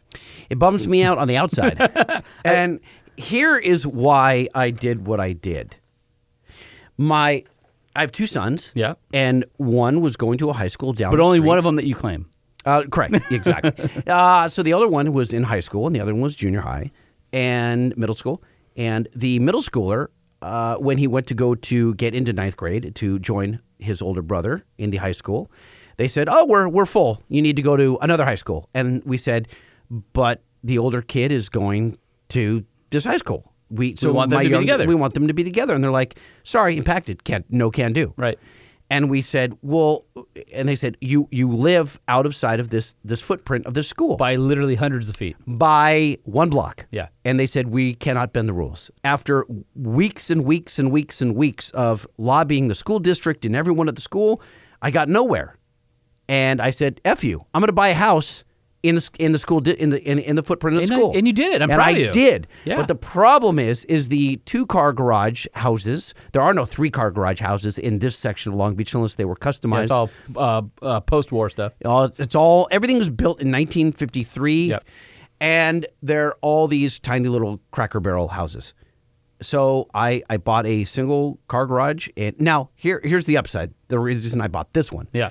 It has a 3-car driveway. It does, so you can park. I can park 3 cars in the driveway, but I can only fit one 0 inside. cars Right. inside. Which helps you on street sweeping day. It is, which is a thing, by the way. It is a huge thing. It is huge, suck-ass thing. I widened my driveway so we could fit an extra car in there for street sweeping day. Because I always have weird stuff. You know, I might have that a is why car this guy I bought the house from had a lowered 6 Series BMW and a lifted Toyota truck. Oh, did he re-angle the driveway apron so that you wouldn't scrape your Mini because the 6 Series was so low? Nope, he didn't. Oh, so you scrape every time you But go up? I am going to jackhammer out the apron, and I'm going to widen it, and because I was told the city wouldn't care, because it's got a crack in it already. So I'm going to, if I do it, they're like, oh, freebie. The guy's doing it himself. You hope? I hope, yeah, so I'm going to widen the apron. I don't know if I would announce that to code enforcement over the air. I don't think they would. Well, I'm redoing their street for them. You don't think? I don't know. To their specs? To their? I think so. All right. I mean, they said it's got. Yeah, All I right. don't know. Well, that's what my contractor said. There's one dude listening who works for Long Beach Code Enforcement who is looking you up right now. I'm not going to do it out of spec. Should we give him a hint? It's north of the 405. It's north of the 405. Yes. Oh, so yeah, dude. It sucks giant donkey balls to have a single car garage. I will tell you that, because my dream has always been to have a big 3-car garage like yours or larger. And I want, not only do I want a 3-car garage, I want it to have rafters so I can put all the stuff above Mine it. doesn't have rafters because the second story is above my 3-car garage. So I'm limited in how much up I can do. My old house had an attic above the 2-car garage, which was super helpful. So you have no up. I have no left, right, depth, up, down, sideways. I got nothing. I've got front and back, side to side. But I got no up. All right, I got one here from Philip, and he says, "Hey, Holman and Lightning." That's right. Just finished up episode 77, and after hearing Lightning's various rants on this episode, I think y'all need to hit up DJ Omar Khan to put together a new segment just for Lightning's rant. I've already got a title, Lightning Strikes, and a few topics listed below for your consideration. A segment called California Pompousness. But what would we do in that segment? Well, I wouldn't be railing against people who were pompous. I'm not sure how this. Okay. All right. would So work. you're not a fan. Okay. All right. No. Wait, I love that there's he's more. on board. Well, hold on. No, keep going. Oh, there's more. Okay. Can you hear me now? A microphone level update. Mini Cooper ownership and you. Nope. I like that. I'm not not participating in that podcast. segment. Friendship with special guest Emmy Hall. I like that. Friendship. Seen not heard a fan rant. Seriously, I've never heard the fan, but heard Lightning mention it more times than I can count. A lot of people have mentioned that they say, I can't hear the fan.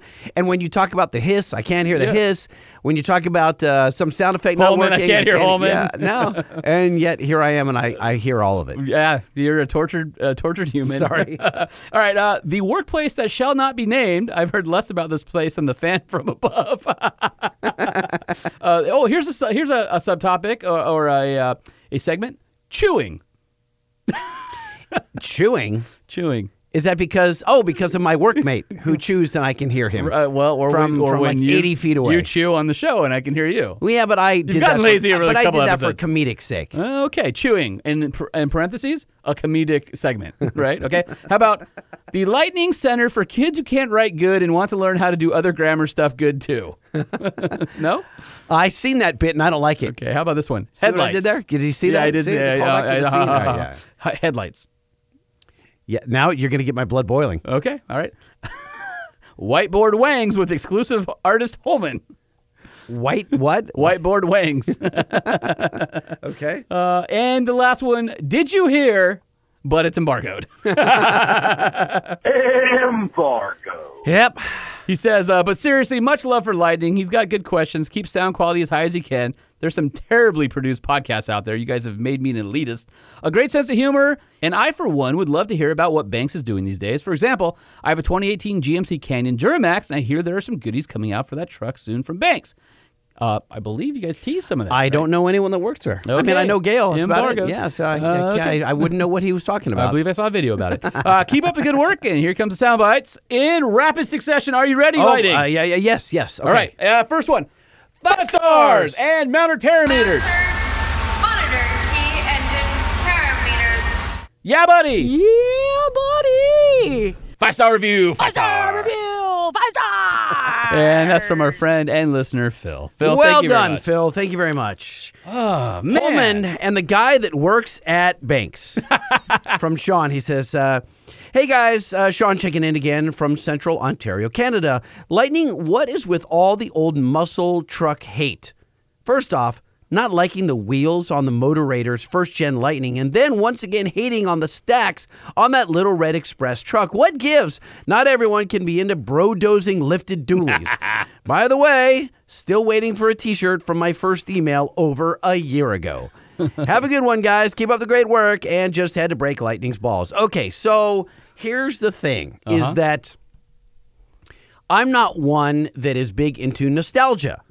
So at first, I look at the little red, what the hell was it called? The little red wagon. Yes. Right? And I see the stacks, and to me, they're not immediately like, oh, wow, those are cool. Immediately, those are, oh, wow, that's the lamest thing I've ever seen. And then over a course of a few minutes, hours, I warm up to them, and I go, okay, now I get it. It's the ridiculous, lame factor comes back around into a warm and fuzzy, and now I like them. And the same goes for, same does not go for so is it Matt context D'Andrea. for you? Matt D'Andrea has the Lightning, and his wheels are just Awesome. ugly. They're just No, ugly. But not for that time period. They You were have ugly to know then? the context. No. No, that's not they true. were unbelievable. To me, they were ugly then. No, back then, those wheels Back were then, they were 17s, which nobody had. Back then, I'm going into the future and buying a set of American Forces, and I'm going back in time and putting them on. I wouldn't do Forces. I'm kidding, but those wheels are just perfect those for the- gray yes. silver Yes. wheels. 5-spoke, they're twisted not, turbine. No. Yes. They didn't know. Yes, they were did awesome not in look the day. good. They did. They were amazing in their day. No, they were dated the day they came out. No, they weren't. Yes, they were. No, they were on a square body Ford that had Alcoa 10-hole wheels. Everything that was the upgraded wheel or the chrome steel 5-spoke, and they said we're going to put a twisted turbine style 5-spoke 17-inch wheel. I'm not critiquing Ford for putting them on there. I think it was all good that they went to the most advanced wheel they could find. Go look at a Chevy 454 SS from that era, and what's the wheel on there? It's a chrome steely. I get it. There's nothing special. But I can't disregard current styles. I can't separate it out. That's my problem. So essentially, you can't own a vintage car. No, there are some wheels on vintage cars that are okay. Okay, so it comes down to the wheel the vintage vehicle came with that is going to be the determining factor of whether or not you like it or not. A wheel is either attractive or ugly, and those were not my cup of tea. By the way, podcast hosts also fall in the same categories. Most of them realize ugly that. because I get that's it. why we're on audio. I look at me every day in the mirror and I'm like, damn, I wish I could do something about that. So for all you people who've been wanting video, now you know the reason why we don't do it. So listen, I love Matt. I love his truck. I do. I'd swap the wheels, and there are some guys that are but those they're wheels period perfect. Here's the and- problem. Yeah, those wheels came on nothing else. Though it's not like they said, here's a cool set of wheels from another truck, or you could get these wheels on 2 or 3 different trucks. No, those wheels only came on the Lightning, and they were the only wheel available, and only on that body style. It doesn't make them less ugly. It's just that those two things go together, like peanut butter and jelly. That's just how it is. If you took a Lightning and then took those wheels off of it, yeah. It wouldn't be a Lightning. It would You know, be an F-150. Hold on, listen. It would be I'm an going to dial it back. F-150 I'm going to dial it back a little with bit. different wheels They're on not it. ugly. They're just not. They just don't strike me. That's fine.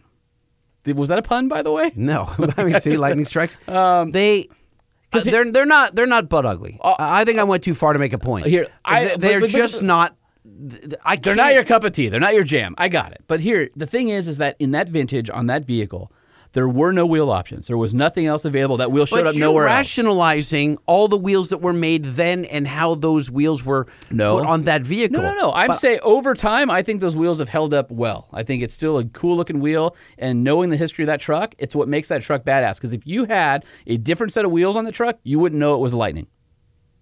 because they have an air dam and some body-colored bumpers and some stuff like that. I get it. Hey, look, there goes an OBS Ford short bed regular cab with wheels on it. The words that are coming out of your mouth are being absorbed, they're being processed and understood. And so by the next episode, we'll see if any of that came out in the and yet I can't like them. All right.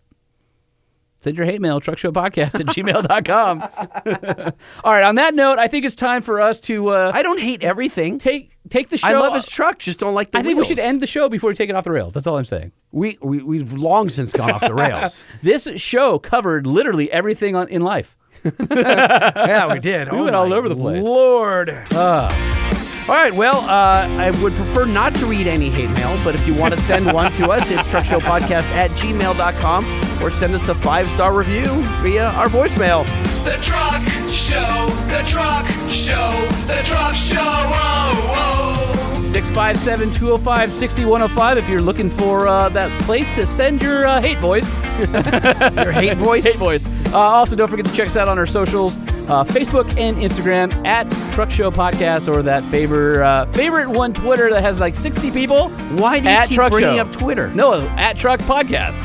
I know it's like your Because ongoing it's- joke, but I I'm know. begging you not to mention Twitter. But we have I want them 60 to go people. Listen, More I want than them to go to Instagram, right? @Truck Show Podcast. @Truck Show Podcast, or Facebook @Truck Show Podcast. You know what? I thought we were super smart Mm-hmm. because when we came up with Truck Show Podcast, we we made sure like everything was available socially. That was one of the reasons, right? Right. We had it on Instagram. Except for Twitter. Because it was one character too long. All right, exactly. But no. Twitter sucks. Just stop it. I know. I hate it. Instagram. And here's another good thing about Instagram. When you go to our profile, there's a email button or a call button And you right can there call on us. a profile @Truck Show Podcast on Instagram. Leave us voicemails. Yeah. Let us know what you thought about the show. I mean, we talked about flat fenders, and we talked about diesels, and we No, talked no, no, about no, no. I don't engines, want your and we review talked on about this show. Gambler. I'm and not we proud talked of the about, show. Ultimate Adventure. Holman. And we talked about vacation. Stop. And submarines. Not very proud of this men show. And women in the Navy. I am. This show No. is awesome. This show had a lot of suckage in it. No, this show is sure did. amazing. No, there's going to be people who are like, Monday morning, they're going to wake up and go, oh, gotta commute. Oh, good. I got a Truck Show Podcast. Oh my gosh, I've been enlightened by all these different topics I didn't even see coming. I love the Truck Show Podcast. You think By so? the way, we're changing our slogan. Our slogan now is lifted, lowered, and everything in between. Yeah? We're changing it to approximately 80% truck. You don't think that flies? No. No, I don't think Nissan's going to re-sign if it's just approximately 80% truck. Well, I mean, that's, I think people, they like that we go off the rails and talk about fun stuff. It's cool, right? Huh. I hope so. NissanUSA.com. Check out that new Titan, a Frontier NV van. How about that warranty, ladies and gentlemen? 5-year, 100,000 How mile about that on warranty, the, ladies on and Titan. gentlemen? Yeah. All right. And also our friends over at Decked who put on one hell of a killer party with us. Decked.com. And what do you think? Will we be less rusty next week? Seriously, though, welcome back. This one has been hard. That's what she said.